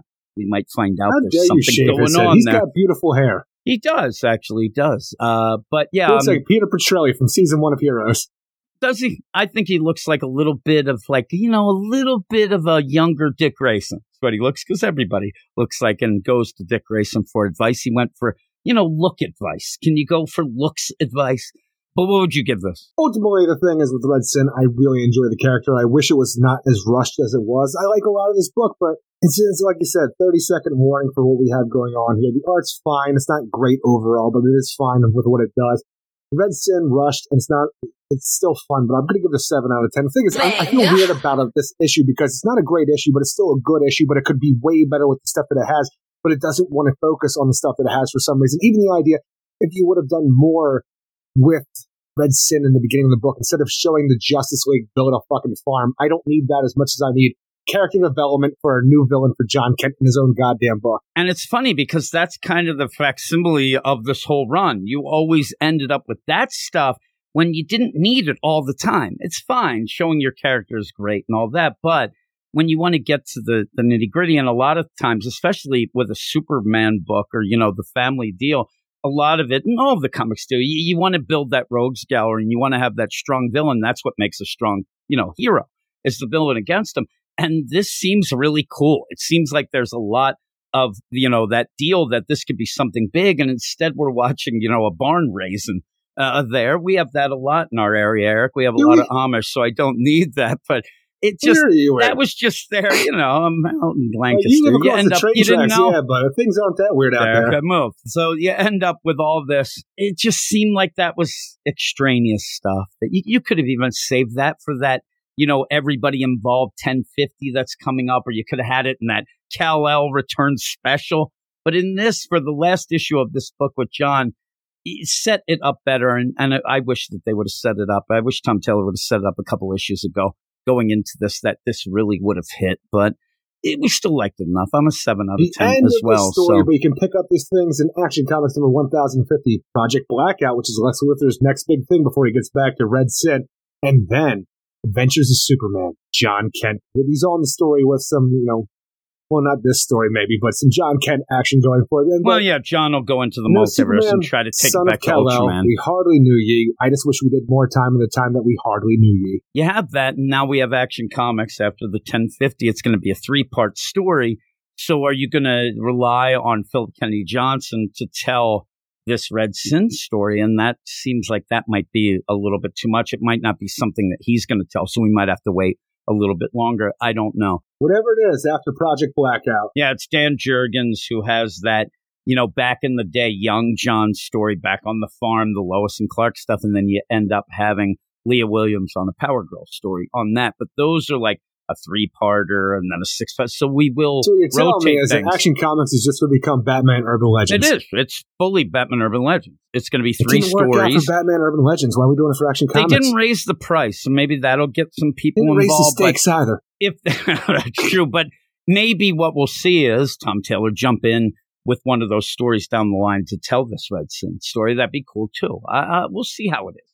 But it will be an anthology, just like Urban Legends. That's exactly what it's going to be. So we'll see how that works out. And then Joshua Williamson is taking over the Superman book with Kal-El, and he's telling his story there. So hopefully we have enough great Superman characters and the whole Superman family to do stuff with it.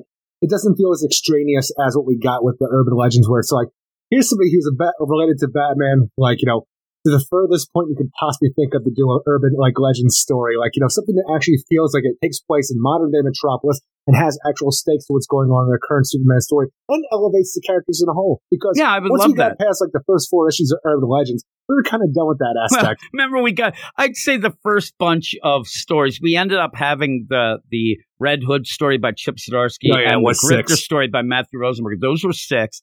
And then you started, but each time it was like a little less. And you're like, okay, well, that's okay. Ooh, now we're going to do this. Now all of a sudden, here's Batman 1 million. Fuck. For us to drop a Batman book it's because it was nothing and it wasn't selling and whatnot. But yeah, so hopefully it won't get to that point, but we'll see. But there we are. We're done one section of books. We're going to head off, but we will be back. People, don't go away. We have the Clunrad section. And I believe Eric loved both of the Clunrad books here. They are ready to rock, Eric, the Clunrads, but we'll be back in a second. Yeah, I can't talk now. I'm having problems. Well, he stares into the mirror, moosing up his hair, blows kisses to himself, and he really thinks a tear is tear. Well, that's just Eric Shea, looking for a star screen or maybe a hubcap. Spends all his money buying all that crap. Well, that's just Eric Shea. That is just Eric Shea, and Eric, that was not the male song. It was not. We had a snafu. Don't put me in this. I've had some computer program. Well, you're in with me. You end up by default the 2 sweetest words in the English language with, I've been having computer problems, but I've also been having furnace and carbon monoxide and soot problems. I think they all might be connected. And my lovely wife ended up saying that maybe now we have problems. Well, because the computer just shut down. We were about to start the mail and boom, it just failed. And it took us a while now to get it back 40 up. Minutes. Yeah, until Tanya said maybe there's some soot in the computer, maybe you should clean it out. And I was yelling at her, what do you know? Get out of here. It's giving her, showing her the backhand as I do. Oh my God. And carbon monoxide. no, I meant my hockey shot. I'm pretty good with the backhand. That's Wayne Gretzky said to always practice that. But in the whole deal of it, seems like maybe she was right. So we're going to try to do this section of books and get the go back hell to out of spousal here. Right? abuse, because if I spent this time waiting and you were just practicing your backhand, I'm going to be very upset. That would be funny. Well, as I was saying, I kept trying to restart. I'm looking at all these things. You ended up looking exactly what I looked up, so I was already trying it. But I kept giving it this thing, and it just seemed like the computer had failed, and it wouldn't go into Windows. I tried hitting it. I tried yelling at it. Nothing would work. And then I checked the computer. Oh, my, Eric, that is more of the deal there, like your beers we were talking about, domestic stuff. But all in all, it's back up. We're crossing our fingers, but we're just going to get this done in a way that we can get out, and then I can edit it, and then we'll figure all this out tomorrow as well. I even gave you the option to maybe even continue tomorrow, which I was hoping you wouldn't take, but I felt bad because you were sitting around waiting for this. So here we are, though. And it's just a lot of problems this week. Me, you, everybody, Jess, Tanya, I don't know. Who knows? You do crazy stuff. I don't do anything. Sparking up over there. Punching darts. Talking philosophically. I think you might be high. I don't know, Eric. That's what I think might have happened. And then the weird play, though, is when this does happen, it does seem like the power goes out, but I think it's just the popping of the computer. I don't know. I don't know anymore. It's driving me nuts is what it's doing. But we're going to get this done. You computer, you keep going. I'm going to start stroking it. I'm going to start stroking it. No, nobody likes that. You can do it, computer. You can do it. Merry Crisis. Merry Crisis, computer. Please when don't have you been shut down. Ever been able to turn anything on? Get the hell out of here. Let's do this. That is true.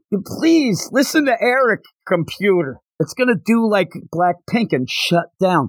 Eric, you don't even get that reference because that was one of their big bangers, if I would say so myself. Jenny thinks so, but she's in the group. She might be biased. I don't know. She's Are you there? Hey, boy. Oh, my goodness, computer. This is the thing. We got to get this done, and now I'm on a tangent there. Come on.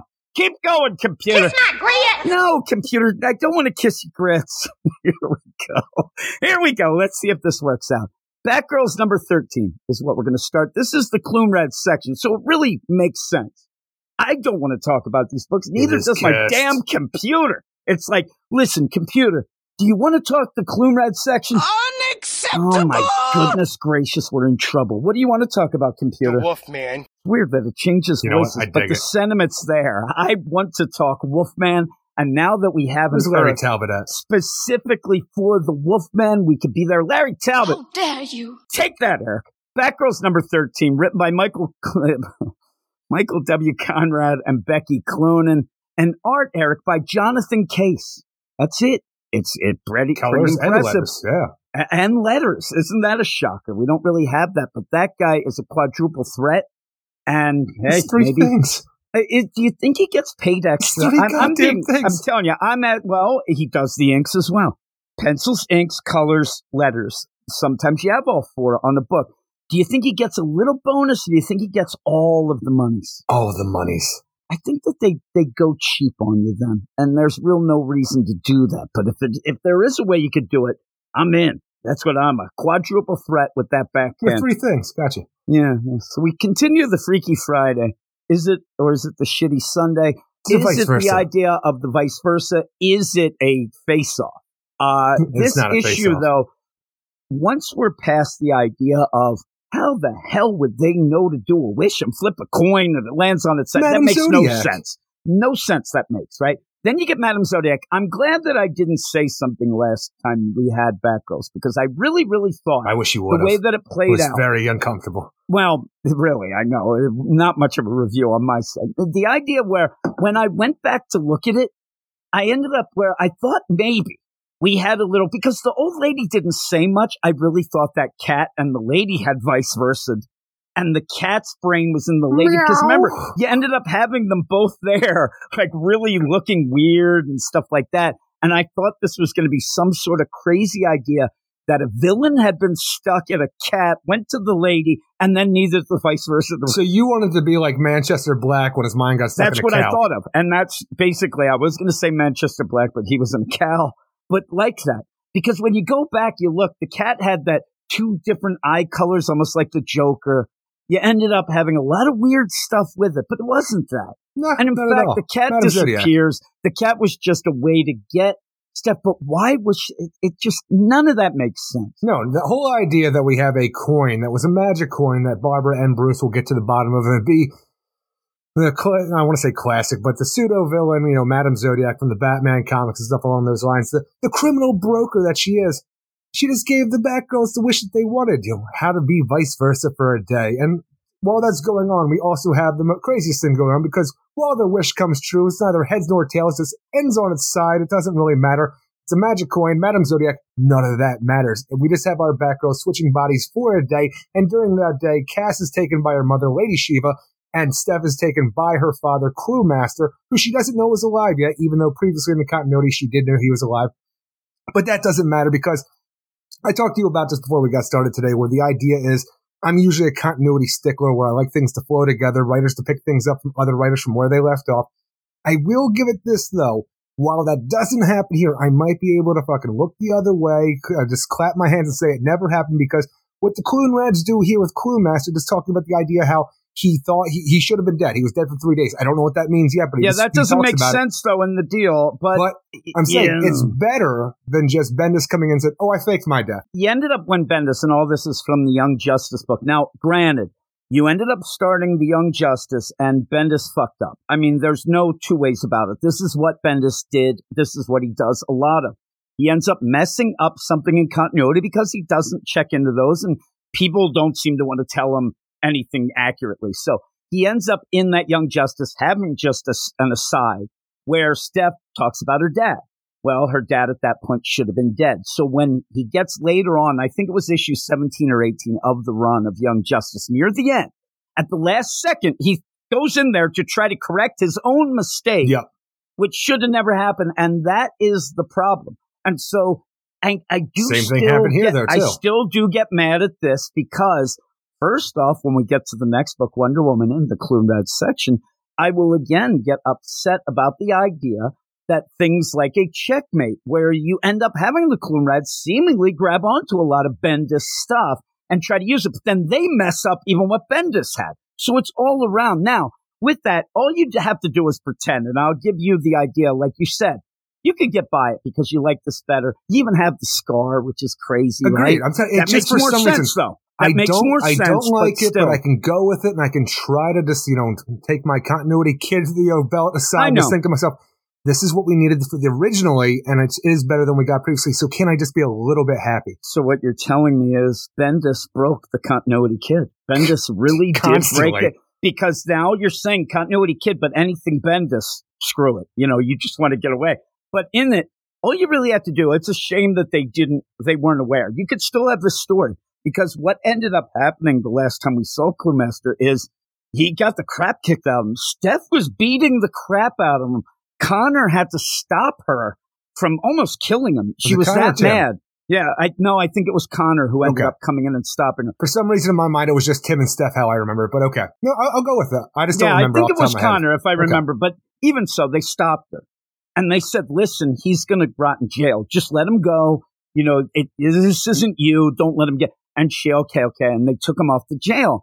Now, all you have to do in this, it doesn't have to be the idea of, oh, my God, you're alive. It could have just been he escaped from jail. He ended up escaping from jail and comes in. That would still be that still would be the surprise. You don't really have to change anything with it, especially because of the idea that originally in the beginning of this, it is Cass there with them. And I told you before that I thought that this was just going to be a story where, not just walking in your own the shoes, because there really wasn't much of a Freaky Friday, especially when they do end up telling you, which you were wondering, will she have that, read the body language, but you're switching minds, so she doesn't have that. All this is at the end, they're going to say, man, your mother, oh no, your dad. That's all it is. I can't say there's a lot going on here, especially for a vice versa Freaky Friday scenario that they had to set up to make this all go down, because the girls have a girls' night sleepover. They flip a magic coin, that wake up the next morning, they have switched bodies, they try to play it out, but both of their individual parents at the same exact time when they're getting kidnapped by the parents. And the whole idea, though, that you have these characters switched over. So you have Steph and Cass's body kidnapped by Shiva, or taken by Shiva. You have Cass and Steph's body, who's incapacitated by the drugs that she drank for some reason, with Cluemaster. So pretty much you just have Cass in the body of Steph, like pretty much being driven by Cluemaster, where she does nothing the entire time. Cluemaster says, yeah, I thought I was dead. It's crazy, I know. But you have, Steph and Cass's body talking to Lady Shiva, who realizes oh my God, you're not my daughter. Who the hell are you? And the best part about this, that side of things was better. It was a lot better because you actually did something. Because even the idea where, you know, Steph is in Cass's body. Cass is one of the most dangerous people in the DC universe, but it's not, you know, Cass behind the wheel of the car right now. It is Steph driving the body. She's not as good as Cass. She doesn't have all the abilities that Cass has. But when you have the situation when Lady Shiva wants to get to the bottom of like, oh my God, you're not my daughter. Where the hell is my daughter? And you have this fight. They do a really good thing here where you don't have Steph beat Lady Shiva because that'd be ridiculous. You have her hold her own for a few minutes because Steph is so unpredictable that Lady Shiva can't read her movements like ahead of time. I like this because while you have this thing that elevates Steph as a character, showing that she is worthwhile as a fighter, she's just unpredictable and just not as trained as any other fighter in the Bat family. She can hold her own, but ultimately Lady Shiva does get the better of her. And we just have a situation here where you have stuff that you normally get whenever Lady Shiva shows up with and talks about Cass, where I do love my daughter. I made her this way. She's this way. I want us to be something again. You get that again. But what this does for Steph, I think it does elevate her because it shows you that she is a capable Batgirl in a different way, but it does nothing for the vice versa bits. Yeah, I took it it was a little different. I mean, obviously, we know that, and you should know, Cass is a better fighter than Steph. She's trained like that, but Steph can hold her own. I actually thought that they might have played the idea that maybe Steph would even do a little better, but she is in somebody else's body. I mean, there is going to be, if all of a sudden I'm in your body and you're in mine, I'm 6'5". I don't know what your head on freaking right? stuff. Oh yeah, I'm doing all that nonsense, but I like the play, and it really works out. And this is something that I brought up over the years in the podcast, but it just ended up really clicking with this.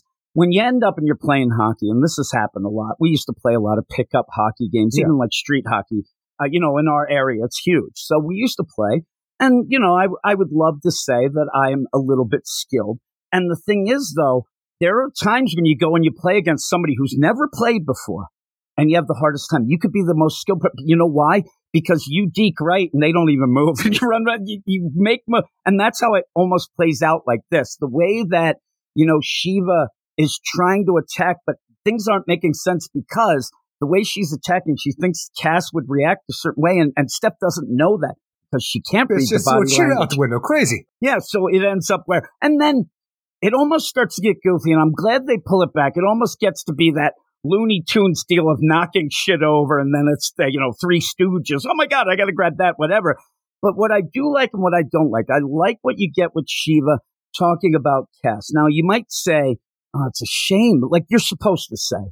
It's a shame Cass isn't there to hear it. Well, first off, if Cass was there, it would never come up anyway. Exactly. Because she would be, and also, they did kind of work it out a little bit at the end of James Tynan's detective run.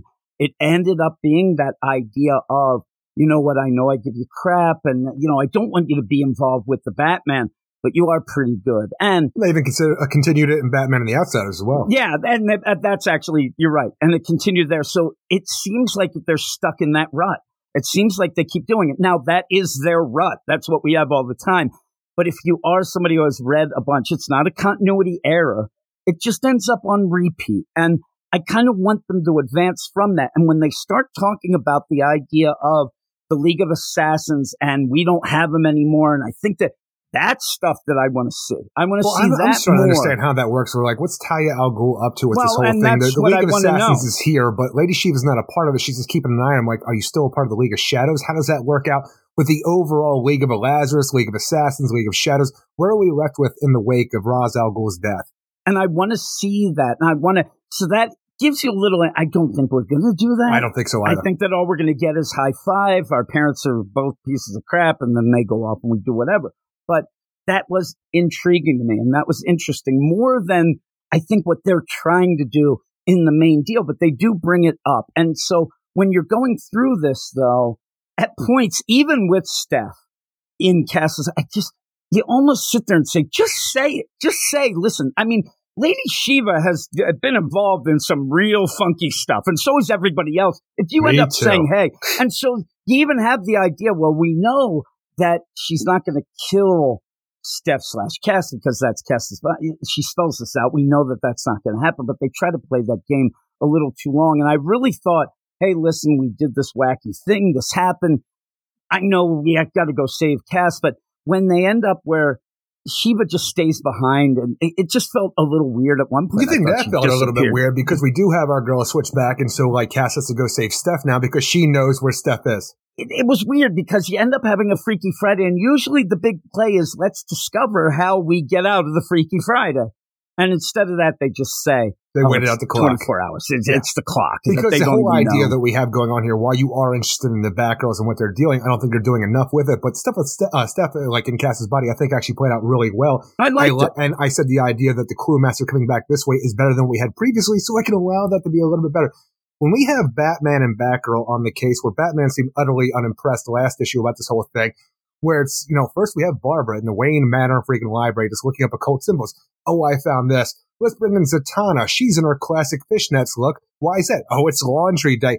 We have a 70s era look to everything going on with almost a Super Friends quality smile. It's very weird to the point where she does her backwards magic with the coin, finds out it's so we can go over here to this old woman who's actually Madame Zodiac. But these characters, they fill up a lot of this issue. They don't do anything because the problem fixes itself. You have Zatanna show up, classic fishnets look, everybody wants to see it. There's no reason for it, just laundry day. I mean, it's Batman, Batgirl, and Zatanna fucking around with a secret seance room in Wayne Manor to freaking pull this shit out of their ass. And it does nothing for the book because it fixes itself. It is a filler padding of the issue when I just want to learn how our girls are going to deal with the situation that they currently find themselves in when the rest of the Bat family, they're just fucking around. They're not doing a goddamn thing. The play here is that Batman and Batgirl, Barbara, they get all of Zatanna, and okay, it feels like we're getting onto something. We're going to do a little bit of the detecting work and stuff like that. And after Zatanna does her nonsense backwards magic and all that, you end up going, and what is the big deal here? I mean, what is really going on with Madame Zodiac, where she's like, well, I'm kind of sick of this body, and hey, thanks. Batman gives her the coin back. And then they're like, okay, well, you watch yourself, and they leave. Yep. Nothing was Nothing was resolved. And so the idea of this is at the moment when we're seeing where legitimately two girls could be killed or whatever, you're just like, can you believe that Madame Zodiac? What a jokester. Oh my God. She monkey pawed our girls. She just got us. But here's the coin so you could go do that to other people and away we go. But never really explaining how this came about, how the girls even got the idea of making a wish and flipping the coin. Well, even the idea when you have Barbara it's and a Batman lot of nonsense. Talking to themselves, for being very logical people, it's so weird that we live in a world of magic, doesn't it? Yeah, it takes me off guard every time we come across it. I'm like, what are we doing? Yeah, what are you doing? You're just, again, what it feels like is surface level, not out of continuity, but slightly like the idea of like, hey, let's just have fun with this. And this is like one. It feels like it wants to play off that classic Justice League cover, like with all the seance going on with the freaking bubbles above their heads and stuff along those lines. I'm like, with the JSA coming through, I'm like, what are we doing with the secret Wayne seance room to get the Madame Zodiac to say, they don't change back. I'm coming back for you. But they change back, so it doesn't matter. It really does feel like it's going off the cover. Like, oh, let's do something with that.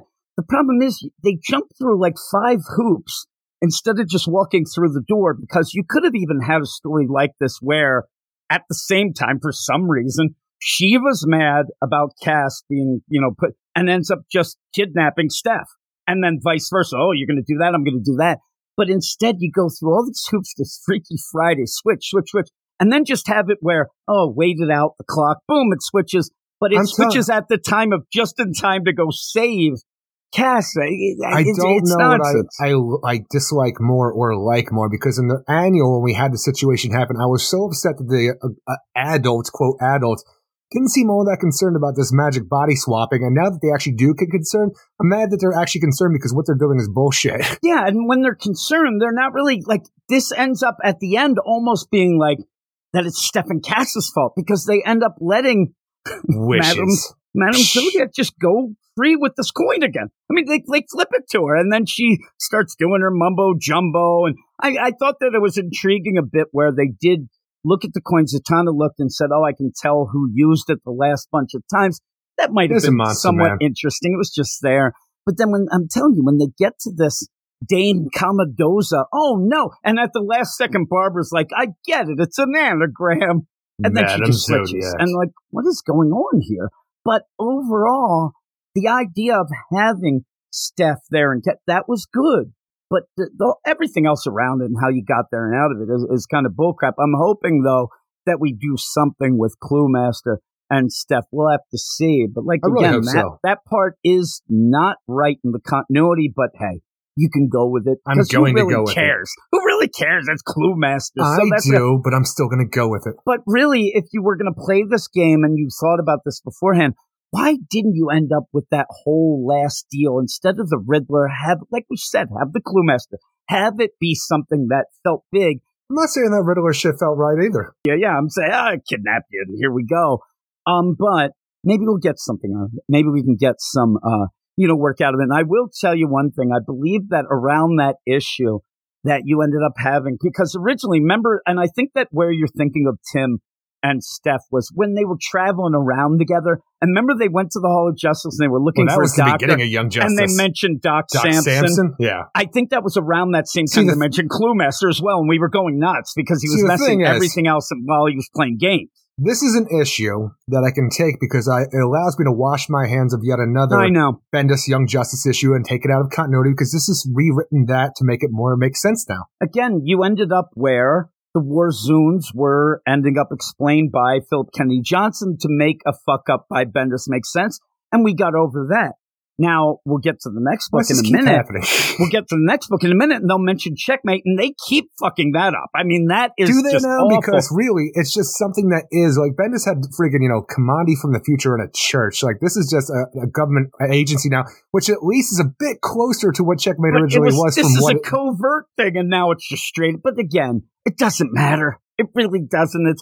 Bendis just kept fucking things up, and whether you go with it or not, I think everybody would like to forget about Bendis, so we're starting to do that, right? We could just pretend. It's like when you have to have 3 or 4 writers come on with 3 or 4 different titles to try to make sense of what Tom King wrote previously. That's what we're doing here with Bendis stuff. Ask anybody who was a Marvel fan right before you end up having Bendis leave. They did the same thing. That was what drove Brandon nuts about Bendis. You would have to come pretty much Damage Control ended up not it been meta. They had to call him Damage Control over there at Marvel to really sweep up the things, and that's what we're seeing now. So I can't.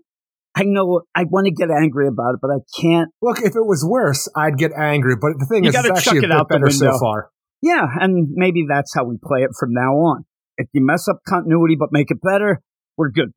And anything Bendis. If you mess up bad continuity but make it better, yes, I can go with that. Yeah. And so there you go. It is a shame. I actually wish now, because I did get a hold of Michael W. Conrad on Twitter and said, hey, did you know this? And he was, I'll give him kudos. He was straight up said, oh my God, I didn't know that. And then he's like, yeah, sometimes things are wonky. And I said, what you're actually giving me code is somebody done messed up. And he's like, yep, that's what it was. And I almost wish now he lied and said, oh, no, we're just, tweaking things. And then I would have felt better, though I probably would have gotten mad at that. Headcanon's fine, too, though, with me. I can tweak it myself. He gained a ton of respect from me. I'm not saying that I like him as a writer, but he gained a ton of respect by just admitting, somebody messed up. We were told that this was good. We see it book after book. The editors keep sitting on their hands at DC Comics. I have no idea what they're actually doing. Well, and even when I talk to some people or, down the line even, I'm starting to realize that a lot of these writers are taking the bullet for some of these editors when it should be the opposite way. The editors are there to help the writer, not to screw things up. And it seems like Steve Orlando opened my eyes to that when he was doing Wonder Woman.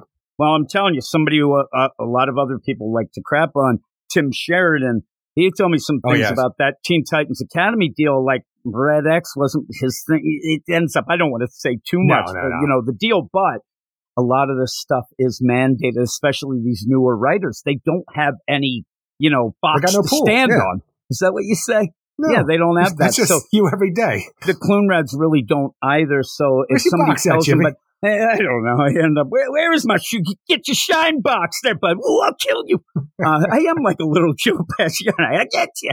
I like the fact that Joe Pesci is, in fact, a very little man. You have to be a little Joe Pesci. Well, that's because I'm taller than America. I'm 5'9.5". So there you go. Tall is Joe I think Pesci. He is probably 5'3". He's 5'4". 5'4", okay. Shorter than me. I look down on him. I'm looking down on that guy. Just wait like 3 years. 3 years, I'll be looking up to him.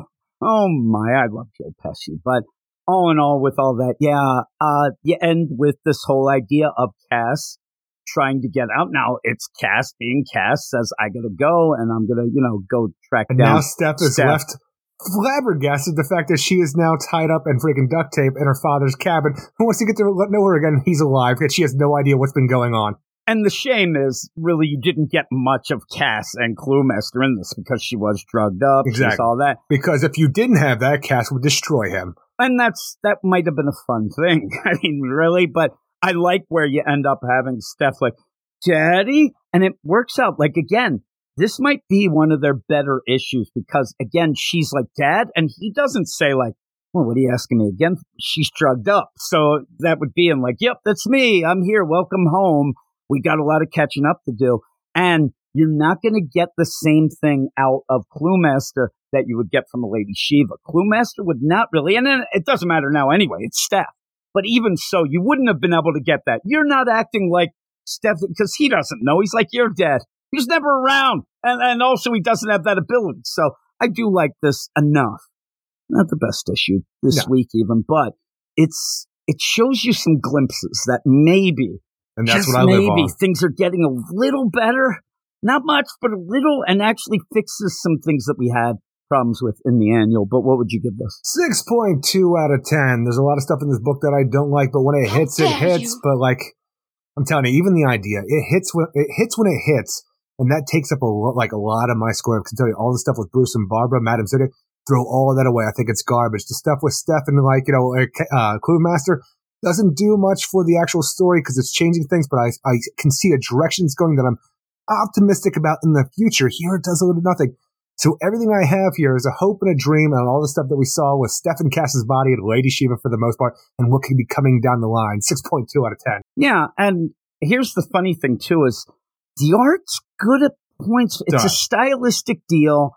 It's okay at points, but then others it just doesn't seem to quite fit. But if you aren't reading this and you want to know, one it really person does, doing all this, Jim. Calm down. It does remind me of Elsa Cheretier's art. I hope that's how you pronounce it. I don't even know what you just said. At this moment, doing the Love Everlasting book with Tom King. It's very reminiscent to that art. It has that like 60s pop deco look at points, and it's kind of cool enough. But the issue's okay. 6.5 from me, so I'm a little more enthusiastic than you.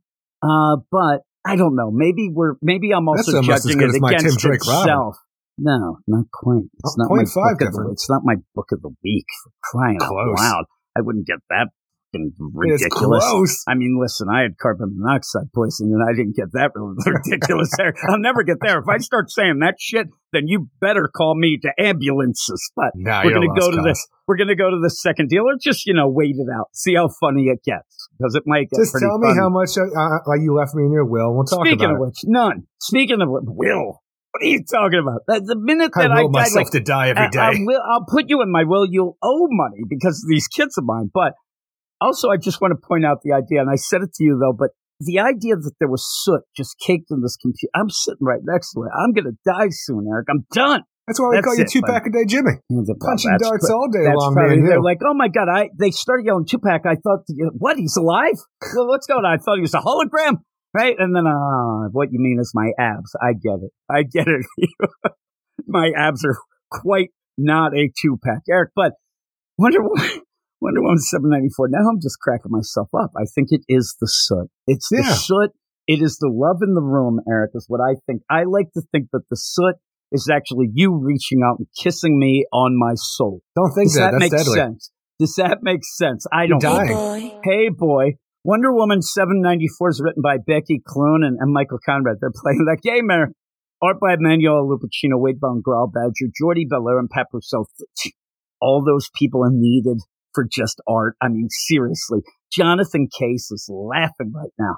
He's laughing and pointing at them that they needed this many people to do it. The art's pretty good, though. We like Emanuela Lupacchino. Say this looks a lot better than the last book. What the hell are you talking about? It does, but you have a lot of people involved. You got a lot of fingers in the dikes, Eric, is what I say when I'm doing Wonder Woman. So you end up going into this, and we're going to continue, for some reason, the whole Milk Extra story, even though the one thing that actually might have been interesting about it was Dr. Psycho. Yeah. That was the only thing that really, now it went over top and whatever, and the Villainy Inc. So that ends up just ending.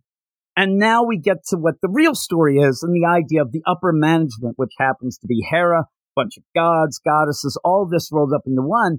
And you get an issue that is boring as shit. Oh, that's this the thing issue is so boring. What this issue is trying to do is make a lead way towards the idea that the Greek gods are pissed. They're coming back in a big way, and this is the start of all of this. And Hera being the queen of the gods who wants all the respect going on. And I think she just wants to get out of Mount Olympus because freaking now that Hippolyta's there, she's like, oh my God. She's like, I don't get all the hype. My husband's freaking side piece is all up in my grill now. I can't be doing this. I'm going to Earth. But in order for us to get to this great thing to come down the line, because you're going to have a War of the Gods situation with Wonder Woman Shazam once we get into the Dawn of the DC. And that seems interesting. That's something you've wanted for a while. I've been wanting Shazam and Wonder Woman together for a long, long while.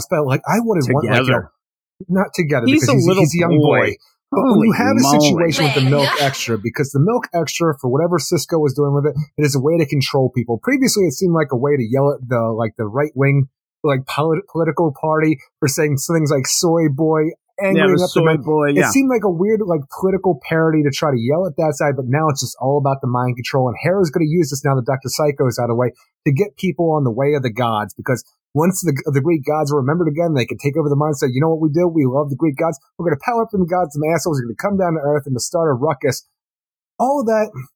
Well, the last part, the milk thing's the most bullshit. I don't know who the fuck is buying one brand of goddamn milk all across the world to bring the Greek gods back. But in order to get to this what's your favorite brand? You like the Rosenbergers here in this area? I like that, whatever that almond milk is with the vanilla. Oh, that is true. Yeah, I don't know what it's called. I just know what it looks like, and I grab it. You're free. The almond milk doesn't seem to be involved, but we still don't know anything about this nonsense. But this whole thing is, our whole issue to lead to this destination that I want is Siegfried and Cheetah freaking storming the gates of the milk factory, Phobos and Deimos making their presence known through milk. I mean, they actually bubble up out of milk to have their earthly thing, and then they combine together to make a four-armed Goro monster god, and I have no idea why, but it is just these characters and Wonder Woman fighting this god milkman for a while until they defeat them, and we get the idea that the gods are going to come back and the Milk Extra is going to be the thing to do it.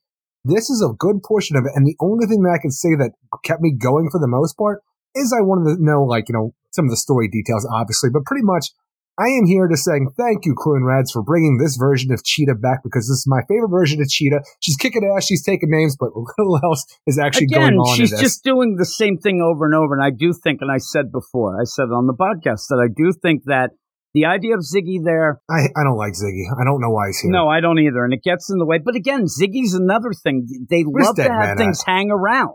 They love, and I think that Ziggy was kind of a little obstacle.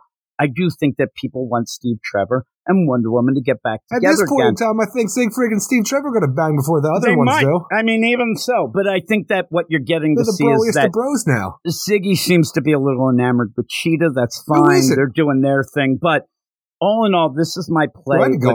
I love that you have the mill pool there with the Wonder Woman signed Steve's cast and then put the W and then kind of walked off. Nobody else signed it. That's kind of sad. But in that also, they need to get a new chair. That looks like my chair that I'm on right now. I mean, seriously, what's going on with the checkmates? What are you talking about? Are they sitting on a freaking phone book? Oh, look at that chair, though. It's all ripped apart and stuff. It looks like my hoodie. But in this, here's my play. If we do get to what it says in the solicits and things, that we're going to get that kind of War of the Gods are pissed off, and the big play will be, what side does Diana choose to go with? Okay, that's fine. That's something you wanted. You wanted to see Shazam and Wonder Woman. But again, just like Batgirls, they don't know how to get to a story they want to tell. The hoops that they jump through for something ends up being 10 steps when they only need 2. And it's so weird that a lot of writers, we think, oh, they can't land, the ending. They can't nail the landing at the end. The Clunerets can't get the setup to get something going that isn't so convoluted. I mean, the idea of this milk turning into this, that, then going with Deimos and all that, then Arrow shows up, and it's yakety yak for page after page. That's when it really gets boring. The thing is, I prefer that because at least it's doing the story, because for the majority of it, for what I feel like the majority of it, we have Cheetah, Ziggy, and Wonder Woman fighting the Deimos Phobos milk monster god. And then we get out of that to find out that there's a Greek temple that has appeared on Earth. So we got a race to go do that. And Wonder Woman goes in to find Eros, who spills the beans about the idea the gods are angry. Hera's angry. She don't like your mama up there doing bullshit stuff. we're going to come down here and we're going to wreck house. And then Wonder Woman's like, well, you know what's also going on? I called in Yara Flor, Wonder Girl. And then Wonder Girl shows up who has, past complaints with Eros for his arrow shooting and love making. I was getting that mixed up with the Eros deal. But even then, though, like you just said, what Eros and Wonder Woman start talking about. Hera's pissed. Oh, why didn't she come? Olympus will rise to glory again, and Hera shall sit upon its throne. Paul is pissed, right? The worst part about it, it's like 5 or 6 pages, though, for about one line of what actually is going on. I actually got mad at this bit because you still expect adulation for saving us from the graveyard? And I'm just sitting here, yes, I do. But then you have, that was ages ago. Besides, your death was the disturbance that allowed Janus to kill us in the first place. No, I'm an asshole for this because I'm sitting there because I know the gods were all killed by Janus. Wonder Woman brought him back from the graveyard of gods, even though it doesn't make any sense. But I just want somebody to bring up the fact that Darkseid killed Hera and the rest of the Quintessence before that ever even happened. Go with it. But again, I mean, we could sit there and say like, oh, Crisis on Infinite Earths. Well, didn't we have an omniverse? I mean, all that shit at the beginning of the Infinite Frontier got completely wiped away.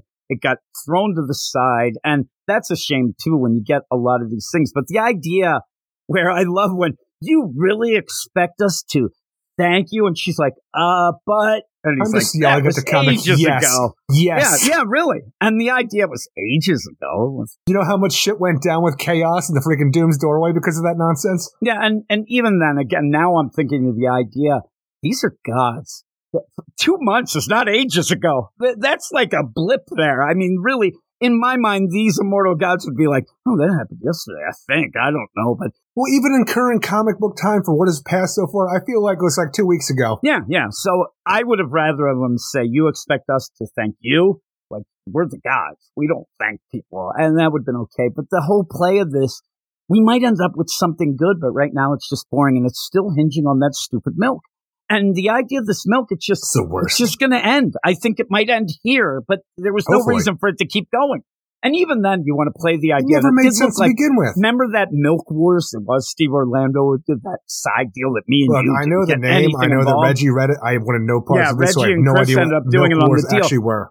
It really looks like some of those guys, because when they go into the factory, you almost want to play it off like a Batman 66, where these milkmen are running around, hey, we're going to do this. I'm like, this is fucking stupid. You drink the milk, you say, all hail the gods, move on. Yeah, well, no. Well, now you do. I thought that you hated the late. We hated the Soy Boys before. I don't know. And then that ties into Ares and nonsense. Like, all that is nonsense. But I do like this cheetah. Yeah, I do end up liking, Wonder Woman for the most part here, but she's involved in nonsense. But maybe we can get out of this and also get Wonder Girl better. But for some reason, I've said all along, I'll say it again. Unless things really improve, like this isn't going to make me change my mind. They shouldn't be on the book. The Wonder Woman books are a wreck. And until things are changed, then I realize that DC really doesn't care about making things better and overall trying to up the ante, because whether you believe it or not anymore, Diana should be part of the Trinity, and you can't have shitty books like this for part of the Trinity. If this was as bad as this is in Batman, they would have changed things by now, or, even Superman maybe, but this is just nonsense. But at least they have Yara Flor at the end, Aaron. Yeah, so if you're a fan Wonder of Yara, Women. That's something where we talked about earlier with John, in the Superman book that, we obviously expect them to continue, but I don't know. It's nice that you end up having Yara have some space and have some things come in, and she does have that connection to Eros, so that'll be uncomfortable. Right? But hopefully, and here's the thing. If we are getting towards a battle of the gods, you may end up having, certain pantheons against each other and whatnot. So bring in Yara. Well, that's the thing. We had that in the original War of the Gods. I think that came out in 88, 89. I forget what it was now, but you had the Shazam Wonder Woman connection, but you had the Roman gods versus the Greek gods. And it should have been really cool, but really it was very convoluted and hard to get through at times. But again, you could tell that make it good. They might try to lean on that. They lean on a lot of things. A lot of it doesn't hit, but I wouldn't mind if they gave that a try and have Yara involved with that. That might actually flesh out the character a little more as well. But she's not doing anything else. I know. What would you give this? Ultimately, I'd give this a 5 out of 10. It's not a fuck you 5. It's a regular 5. I think the art is great, and I like the destination we're going. It's just a large majority of this is bullshit fighting in a milk factory, and then eventually we just get Wonder Girl in here. But it's just a lot of nothing in the Wonder Woman book. What's funny is the idea that we actually were a little more positive with the Batgirl, it did kind of carry over in the Wonder Woman because I'm really like, while we're talking, we're centering on things that we might get and what might be cool. But this issue itself was a slog to get through. But the art was great. And that cheetah looks amazing. Yeah, it does. And I'm telling you, like I said, Ziggy and Cheetah, I actually like that combo. I like the idea that they... What a strange power couple. Just the idea that Cheetah started to get like, stay away from me, Asgardian, get out of here. It's kind of, I think there's a little sexual tension going on right there. Hopefully. And I don't mind it. Just hopefully Ziggy doesn't drink any of that milk, right? Because then he'll hate the ladies. Maybe. What's in the milk? He'll hate the ladies and love the gods. I love at one point when they're like, ooh, let's get you cream going, Deimos. I'm like, oh, God, this is disgusting. But what is your book of the week? My book of the week is a tie this week between Batman Incorporated and Superman Son of Kal-El. Yeah, mine is Batman Incorporated is my book of the week. And yeah, again, I apologize. I had a 6.5. My back, that was second, Eric. So not book of the week. I don't get any emails for almost. What are we playing? Hand grenades? Horseshoes? We're not, Eric. That's book of the week. Take that. But yeah, I really do apologize to everybody. First off, I don't feel good. I am all over the place. Well, I probably don't, but who knows, Eric? Maybe I'm sexy. You have no idea with my 2-pack. But this computer shit is driving me insane. I'm glad that we were able to finish this up, but I do apologize, Luis. We have a email from Luis that involves stuff for the holidays. We will be doing that next week. Sure will. You know, on Christmas Day, when I believe the next podcast will come out, but we'll see. We'll see how all that goes, but we will do your email, Luis. I really do apologize with that. And overall, though, Eric, we got some bangers coming up, right? Sure do. Of course, and it's a weird play because, you know, this week we do the podcast a little later, so it seems like this should be the big week of, oh my God, it's got the holidays. They're not going to have a lot of books, but that's actually next week, and we'll see. I don't even know what comes out next week. You don't know what comes out next week? Well, I'm saying this coming up week, we have a lot. We have Batman Superman World's Finest, number 10. You know, that's been a banger, right? Yeah. What's going on with the Kid Thunder, right? Maybe Joker and the Key. Maybe I'll steal his thunder. Nah, no, that sounds too sexy. We have Batman versus Robin, number 4, Eric. That's going, right? You got that. It's well, on funny the cover, because you have Damian Wayne fighting Batman, and Batman is already wearing the Dr. Fate helmet with Devil Nezha in the background, so it looks like it could be a badass issue. I hope that it doesn't creep up from behind. And I think that there's the weird thing that Batman versus Robin might skip a month next, you know, in January, because I think number 5 was in the February solicits. It was weird. Maybe it wasn't. I don't know, Eric. Who the hell knows, right? Catwoman number 50. Anniversary issue. Do you think that's why they just ended up where they didn't want to give number 1s when they should have, just to get to that 50? And now probably let's go. I hope that book. There's a lot of people like you think of the idea that Catwoman.